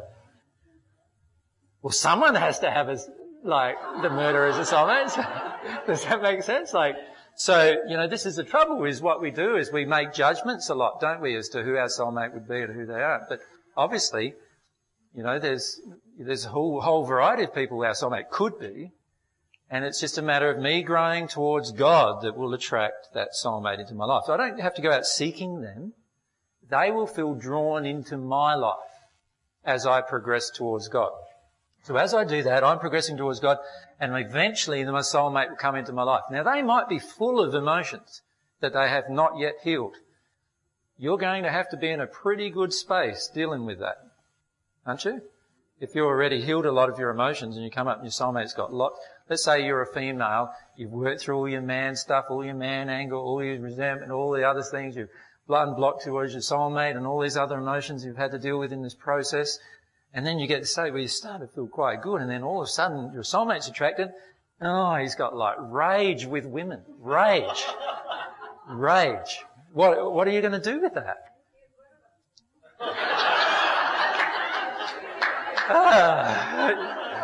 You might feel like getting rid of him, for sure. Yeah. All right, so what would you do? You would actually be already in a state where you do not actually respond to man's rage. Right? Where it doesn't even affect you at all. He can't manipulate you, he can't control you. How good's that going to be? Your soulmate's there, and no matter what state he gets into, you will be able to assist him in love. It doesn't mean you'll be with him sexually yet, because if he's got rage towards women, are you going to want to have sex with a man who's got rage towards women? Probably not, right? So you might not be with him sexually yet, but you would probably still sometimes be in his life and just let him develop his desire, let him develop his longing to be with you after you've met, and let him work through his different emotional issues. And if you're in a state where you're humble, where you're owning all of your own emotional experience, you'll be able to cope with anything they dish out, and you'll be able to stay in a space of self-love with them. And so what will happen if you do that is they will feel even drawn more to you. So they'll start progressing too, and eventually they'll get onto the divine love path as well. Because the other part of this is that if I've received divine love in my soul, sooner or later my soulmate's going to want to do the same. If I haven't, then they might not. But if I have, then my soulmate will definitely want to do the same. So they start receiving divine love and progressing, and eventually you go through the process of the new birth. No one on earth has gone through it at this point except for myself while they're on earth. All right? Well, I'm not saying this time either, by the way. I need to go through it again with this experience I'm in now. But in the first century, I was the From then on, nobody has gone through the process of the new birth. When you go through it, when anybody around you goes through it, you'll know it. You'll feel it from it. It's a totally different condition in space. Okay? It needs to be on the mic, because otherwise it doesn't get recorded. What about, over the years, there's been a lot of so-called enlightened beings. Yes. Myself included. I know I'm called an enlightened being, but I don't call myself Well, that. perhaps you were in 2,000 years ago. No. No? No. So what would you consider an enlightened being? And part two of that is, wouldn't Buddha have been considered someone who'd gone on the divine path?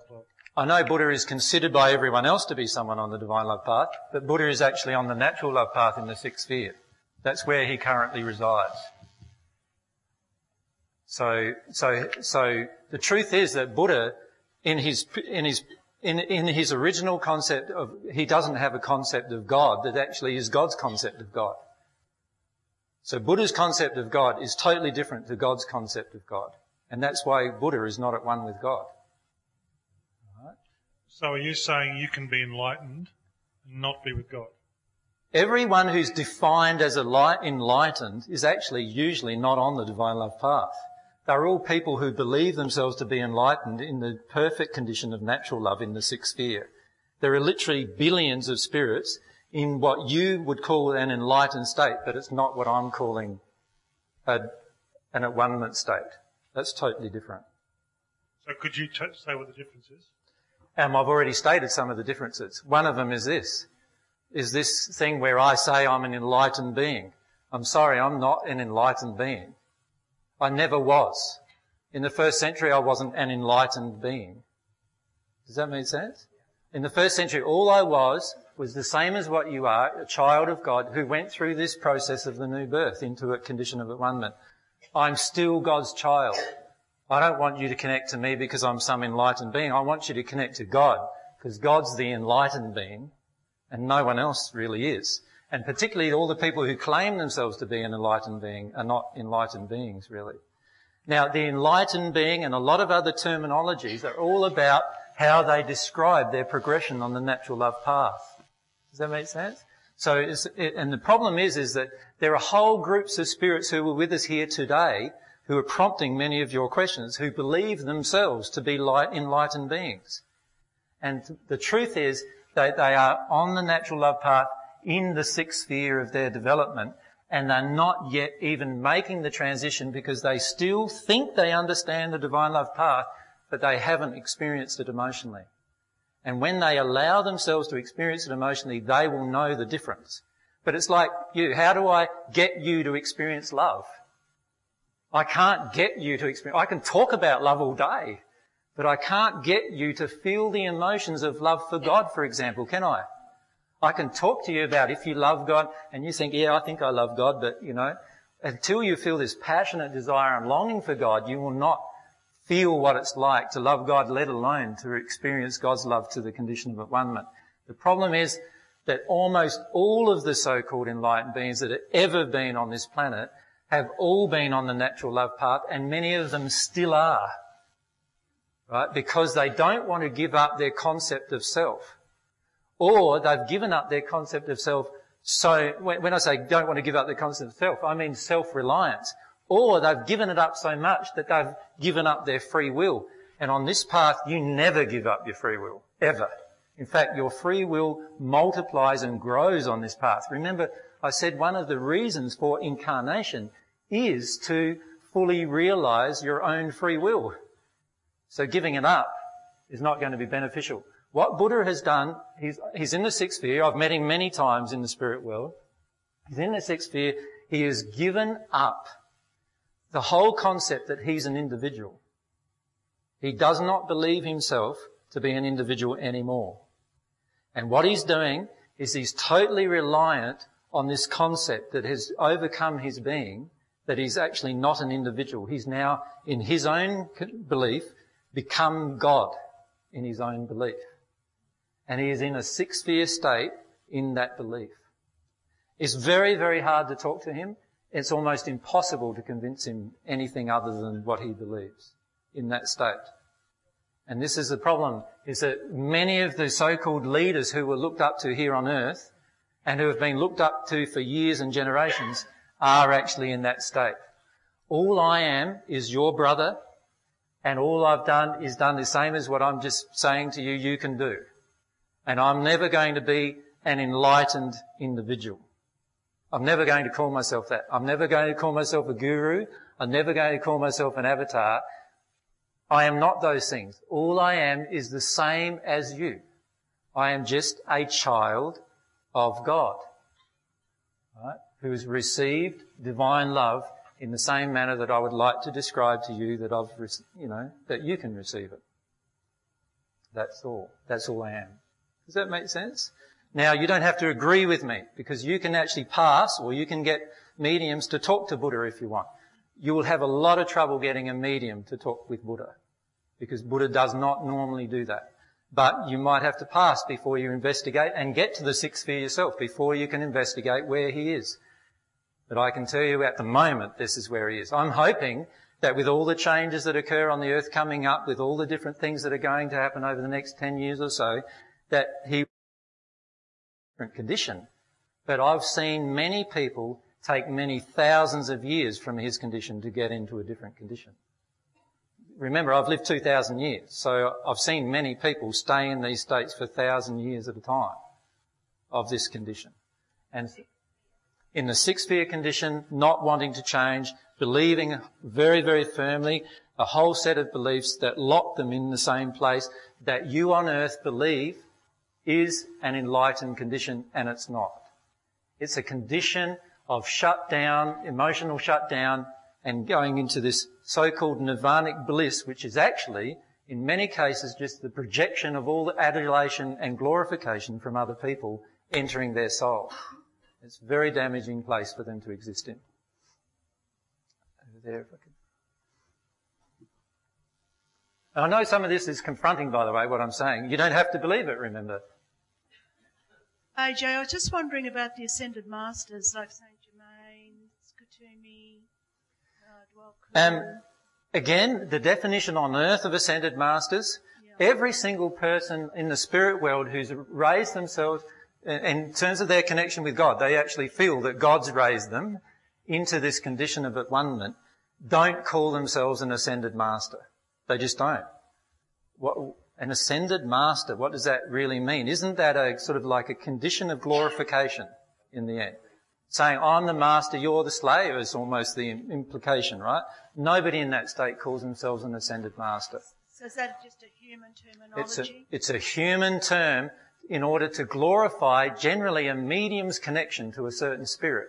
And the person on earth needs to look at the emotion of what that is, and that's an emotion in them that they need to say to you, oh, aren't I wonderful? I'm connecting to the ascended master, Saint Germain.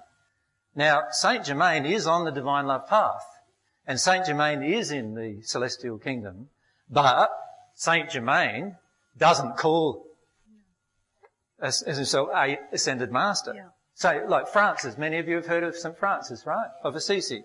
Same goes. Many of you will call him an ascended master. He doesn't call himself that at all. What about Kutumi? Well, this is a state with a lot of these, but bear in mind that many of what you call ascended masters are actually not ascended masters. There are people in the natural love state, in the sixth sphere state, who believe themselves to be ascended. And that's a very different condition than actually being at one-ment with God. Because when you're in at one-ment with God, you don't even call yourself ascended. It's a natural state every single person can get into. It's a state of humility, not a state of grandeur and power and all that stuff. You don't even think of any of those things in that state. Do you follow me? It's like, I do. Can you see the difference? I do. If I'm saying to you, look, I'm different to you, and whatever I've done, you can't do. I'm an ascended master. I've always been there before you, whatever, and I rave on about that. And I don't believe inside of my heart that you could ever be where I've been, then aren't I setting myself above you? Does God set me above you? No. God doesn't set me above you. I am a child of God. But those beings not all the ones you've mentioned are, no. Okay. No. You know how you get these angel cards from Doreen Virtue or whatever, and You get many of the ones on those cards are actually in a sixth sphere natural love state, and some of the ones on those cards are in a divine love state. It just depends. Like a lot of times they're treated as ascended masters, but on the earth it's how we define things. We're always interested in defining things, right? Why? Because we're addicted to this emotion of comparing. We're addicted to this emotion of wanting to think that I'm better because I have this connection with this spirit, you know. I went and sit down with one spirit, John, when he was here, sat down with one spirit, I can remember, with one medium, and he goes to sit down. This is the Apostle John, by the way. There is a group of 7 souls who have returned to the earth, and Apostle John was one of those. He's now passed. But what happened was he went to a medium, sat down with the medium, and the medium said, I've got Archangel Michael and Archangel Gabriel with me right now. What do you want to know? And Michael said, well, I'd like to ask them a few questions. John said, well, I'd like to ask them a few questions. How dare you ask them questions, they're saying to me. How dare you? Now, who responds like this if they're humble? So do you think this was Archangel Michael and the Archangel Gabriel? Like, you come up and ask me, you come up and ask me questions even about my own identity, and I let you just, like, be condescending to me and everything, and I just say, no worries. Like, do you think an ascended, a person who's at a one-ment condition, a person who's gone through all of their emotions, do you think they're going to be angry with you for asking a question? No. So who are they? Who are those spirits? They're not the people, the medium and the spirits are claiming them to be. Because it's so easy, you know, when you connect to a medium, isn't it? You know, you imagine yourself being a spirit for a moment. You're invisible, right? Also, your condition, even if you're in the second sphere, is better than most mediums who you're connecting to. So can they tell who you are? Can they tell that you're in the 7th sphere, 6th sphere? You can say anything. Now, in the second sphere, you still haven't even learnt to tell the truth. Right? I mean, tell the truth all the time. Right? So the lady who's the medium or the man who's the medium says, who is this? Come to me, please. Surround myself with all this light. And who's come to me now? And they say, I'm the Archangel Michael. And he's a liar. Like, he's not the Archangel Michael. He's in the second sphere and he hasn't even learnt to tell the truth yet. Right? But he's claiming to be the Archangel Michael because it gives him a sense of power and control and connection with this woman, and unhealed emotions are what actually are drawing him. Anyway, so she's saying, oh, isn't that wonderful? I've got the Archangel Michael with me. You know, and then I ask a question about, I want to know about reincarnation. Is that a truth? And he says, yes. Okay, no worries. So we write down that truth. Does he know it's a truth? How would he know it's a truth? You don't know if he knows it's a truth. You're just trusting him because he's saying who he is. Now, honestly, I say who you are and you can see my face and you don't believe me. Why do you then go to a spirit who you can't even see, right, and then trust them saying that they are somebody?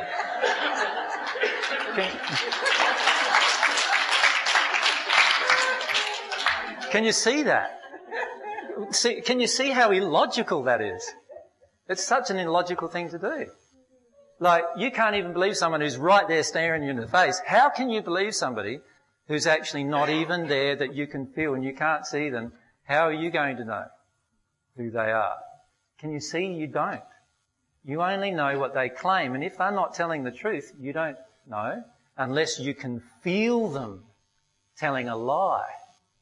Now, for you to feel them telling a lie, you know where you're going to have to be? You're going to have to at least be in the 3rd sphere of your own development. Can you see that? Because that's the sphere where you learnt to always tell the truth. You're going to have to be there. You're going to have to be actually above where they are before you'll actually be able to see whether they're telling you the truth or not. You see, there's a general rule in the universe, and that is that unless you are in a condition of love that is either the same or greater than a condition of love that another person is in, you will not be able to see their emotional condition. Makes sense, doesn't it? It's always easy to see from above down, isn't it? much, much harder to look up and see the truth. And this is the case on the earth. And see, many of us are looking up. The truth is mediumship is true. There is this connection you can have with spirit. You can talk to spirits all the time. That's the truth of the universe. But don't believe that in doing that you're actually talking to the spirit who is claiming that they are somebody that you believe automatically. Don't believe that that's the truth. They are a spirit who's come to you for a law of attraction reason. Allow yourself to work through whatever that law of attraction is. Anyway, let's get back to the soulmate, because that was a big aside. Let's get back to soulmates. We're progressing, right? We're attracting our soulmate into our life. We go through the at-one-ment condition. When you're in this at-one-ment condition, your soul is so powerful that if your soulmate hasn't met you and they're on the earth yet, they're pretty insensitive, because they will have already been started to be attracted into your life. Highly likely. So what happens is they start getting attracted into your life and they have emotions to work through, but because you're in a state that's very good, you can deal with these emotions with love all the time. Instead of, they project a bit of woman anger, and what do you get? And project your man anger back, and it's just a matter then after that of who projects the anger the most as to who wins, right? Isn't that what happens, right? So now if I'm in a state of love and I'm a woman and the man's projecting this woman anger at me, I'll know it's woman anger. I can feel what it is. I know what the cause is. I can help him identify it if he wants to. I can help him work through the emotion if he wants to. If he doesn't want to, I just say, sorry, I can't help you at the moment. Go away. Watch what he's doing in his life. He goes around and has sex with a few other women, gets tired of that, comes back to me, and I go through the emotion with him eventually. He'll come around. And I don't have any hurt about that at all. That's what I'll be in. That's the state I'll be in. So I'm attracting my soulmate. Now what's happening above the 8th sphere? Remember I said there's up to the 21st sphere here. There's a 22nd sphere, which is the highest dimensional space at this point. There's a transition that occurs between the 21st and 22nd sphere, and that's called the soul union. The soul recombines into its original state. Remember, it started in this state way back before incarnation. It started in this state. And now I'm back in this state, but there's a huge difference. I know exactly who I am. My soulmate and I know exactly who I am. She knows exactly who she is. When I say I am, we are both I am in that state. We become the one being again in that state. And in that state, I have this awesome potential and power that because I've realised all of my abilities with regard to free will. And every single thing I do from the 8th sphere state onwards is harmonious with divine love. It's harmonious with the laws of the universe. And so I'm in this hugely powerful state of creation. And you can only reincarnate from that place.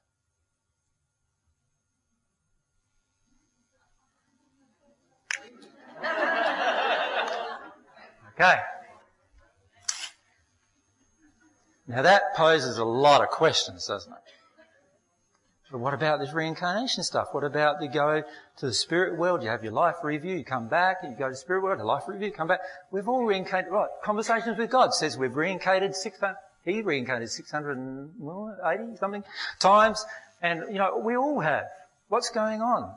What's AJ saying? And I'm saying categorically, you cannot reincarnate without firstly reaching the soul union state. And by the way, at some point when you deal with your emotions, if you have reincarnated, you will know and remember that state. And it won't be because some spirit's projecting it at you and telling you that it's that state. It'll be because you can feel you are in that state. And you'll have all these memories. You'll have firstly if you're reincarnated, you will firstly a whole group. You will remember every little thing eventually about your first time you were here. And then you will remember all of your life in the spirit world, going through the spheres, people you meet, everything. And then you'll remember the union state. You'll actually even remember what it felt like to reincarnate. And by the way, it doesn't feel very nice to reincarnate onto this planet in this time with these emotions. Not very nice at all. But you'll remember all of that. Right? And you will understand the divine truth, because the divine truth that I'm telling you, you would already know. And you'd probably even be already teaching it. Although it will be maybe very traumatic if you reincarnated into this state. We'll talk about the trauma at maybe another time. Now, if I'm in this state in the 22nd sphere, can you see why? In the 22nd sphere, I am back. I'm now this like super soul. You'd like supersize me, right? So I'm now this super soul, if you like, and I'm not super for anything inside of myself. It's because of God's love that's entered me, that's transformed me. Does that make sense? So it's got nothing to do with how great I am or how good, my soulmate is that got us there. It's just our desire to experience God's love that got us there. Right? It's divine love that got us into that state. So how could you ever say, oh, I'm so proud of myself. Oh, wow, I've done so much. Aren't I great? When God did it all for you, really. Right? This is what I'm a child of God. When we're in that state, we can now reincarnate. That's when we can reincarnate. Reincarnation, sorry. Can you just ask the question, because it's an important one, but we'll get a mic. Yeah. Would you want to at that state? I mean, that's the question, Steve. Would you want it? What do you think? Most of the time, no. What's the only reason why you would want it? Love. Love is the only reason why you'd want it, to come back here to teach love. That's the only reason why you'd want it. So, when you come back, what happens? You come back to the earth and you're risking now going back. You are going to go back to the first sphere condition. Because what happens? Remember what I said, what happens when you first incarnate? You take all the emotional damage and everything from parents and situation. But now, not only do you have that to deal with, you now have 2,000 years of emotional experiences which were cleared, which are memories, now being reflected through that experience. Right? Now, does that sound pretty traumatic? Yes, it's very traumatic. And in the future, sometime in the future, there will be people on earth who are in an at-one-ment condition. Do you think it's going to be traumatic then? No. To reincarnate then will be a breeze. You'll even remember from the moment you open your eyes. Oh, yeah, that's right. I'm Jesus. I can remember that. Right? It won't be this long, drawn-out emotional process you've got to go through before you have all of the memories of your life. That's what will occur. Everyone here is capable of doing this, by the way.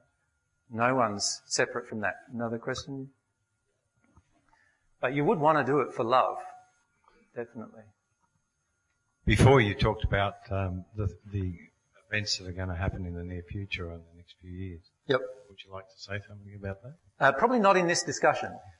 So later on? Well, to me, they're not really a part of the secrets of the universe. Okay. I know many of you are interested because your personal lives are involved with them and all those kind of things. But I'm happy to talk about them in future discussions. But in reality, it's not very important. Now, everyone says, oh, look, we might have an earthquake here and there might be a flood and tidal wave, who knows? And you're saying that's not very important, and I'm saying no, it's not. Because the truth is that what's important is your soul progression. Yes. That's what's important to me. Now, people think that, there are times in history where I was on the battlefields of, the First World War and the Second World War trying to help souls. I wasn't. I wasn't, because they were in a battle that they were in a battle, a physical battle, that wasn't even real. It's a battle of the soul that's the only real battle that you ever need to fight. The battle of the soul is how loving do you want to be or how unloving do you want to be. That's the battle of the soul in the end. And it claims lots of torturous existences. There are literally billions of people who have passed from this earth in the spirit world, and billions of people on this planet who are in a terrible, terrible, painful, suffering state because of this battle of the soul. Every other battle, physical on earth, means nothing in comparison to this soul progression that you can make. Now, can I just look at what's happened with this reincarnation thing, right? What I'm saying to you is that reincarnation can only occur from the 22nd sphere state, and the first time someone reached the 22nd sphere state was 1935 of this century, of this previous century.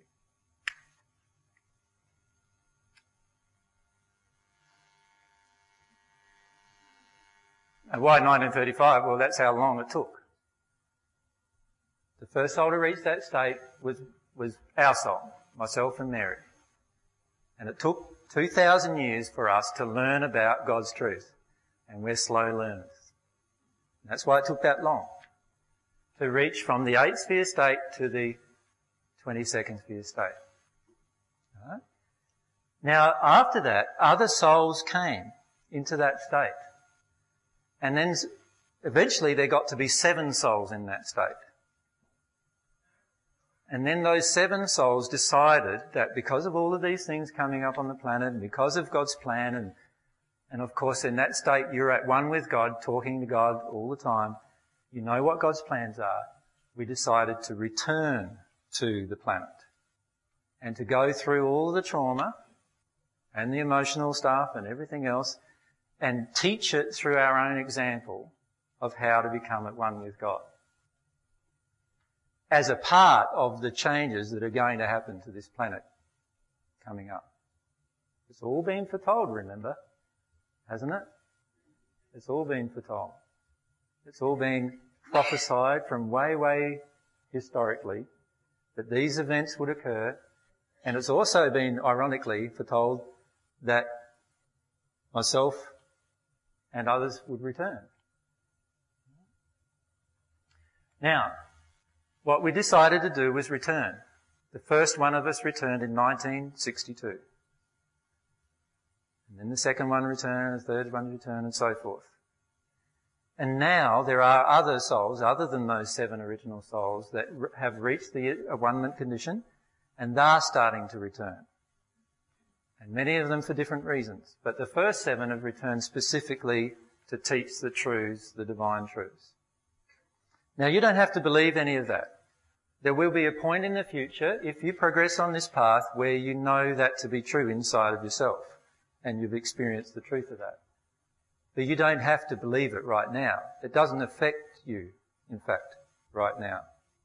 But all I'm doing is telling you the truth of reincarnation.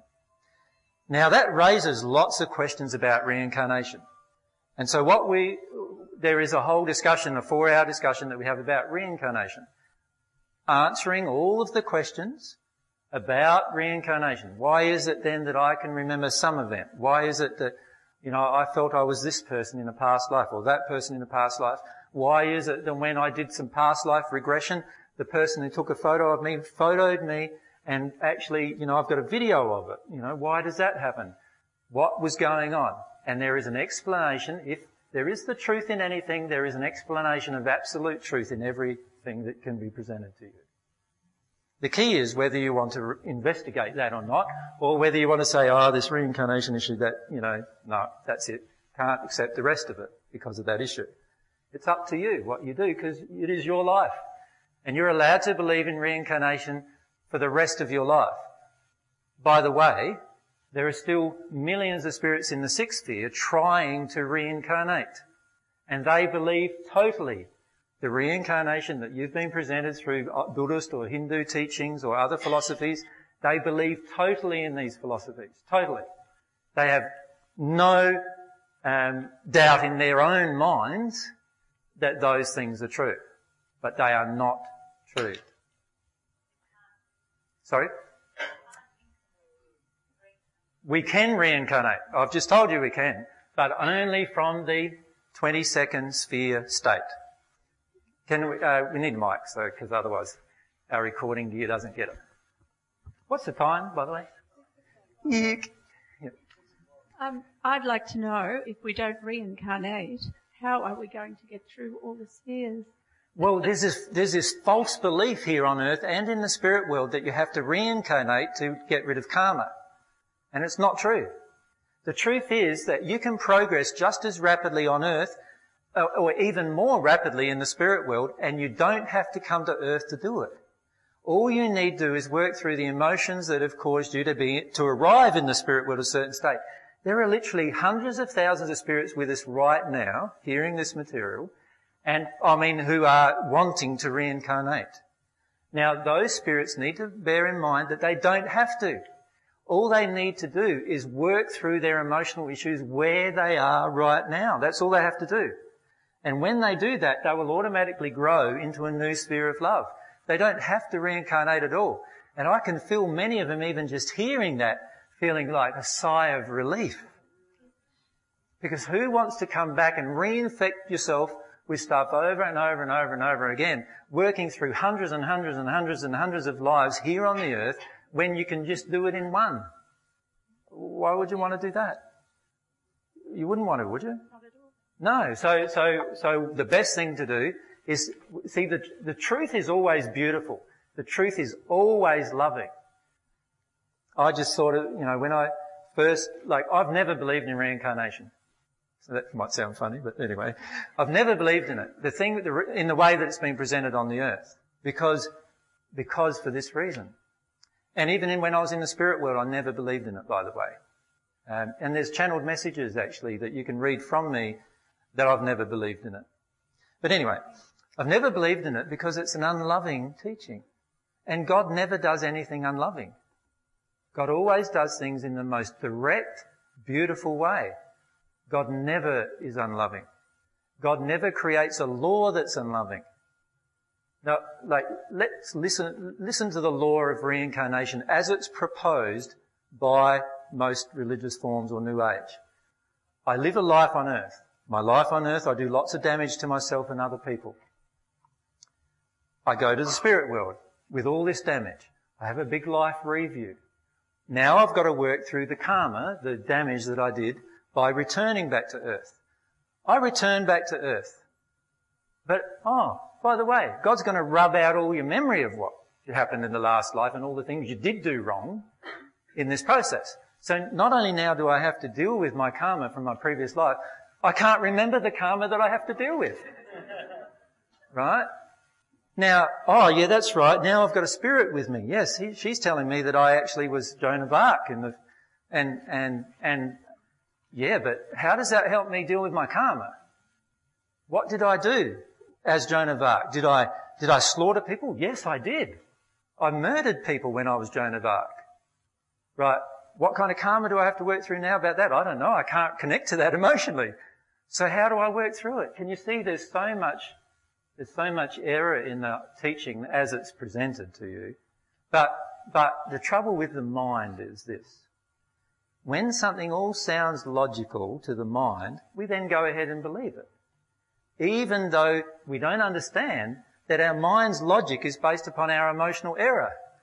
We are often highly illogical in our mind because of an emotional error that exists in our soul. Does that make sense? Yes. Can I ask if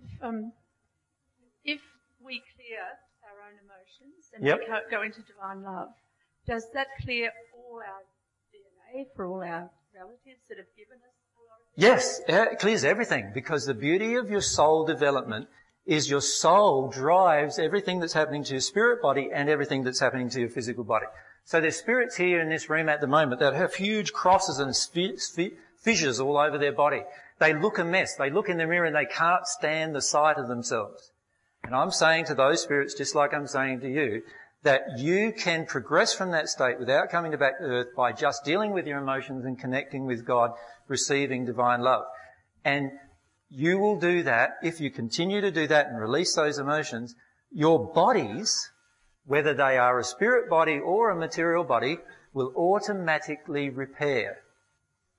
And it'll repair so much that you will grow young again.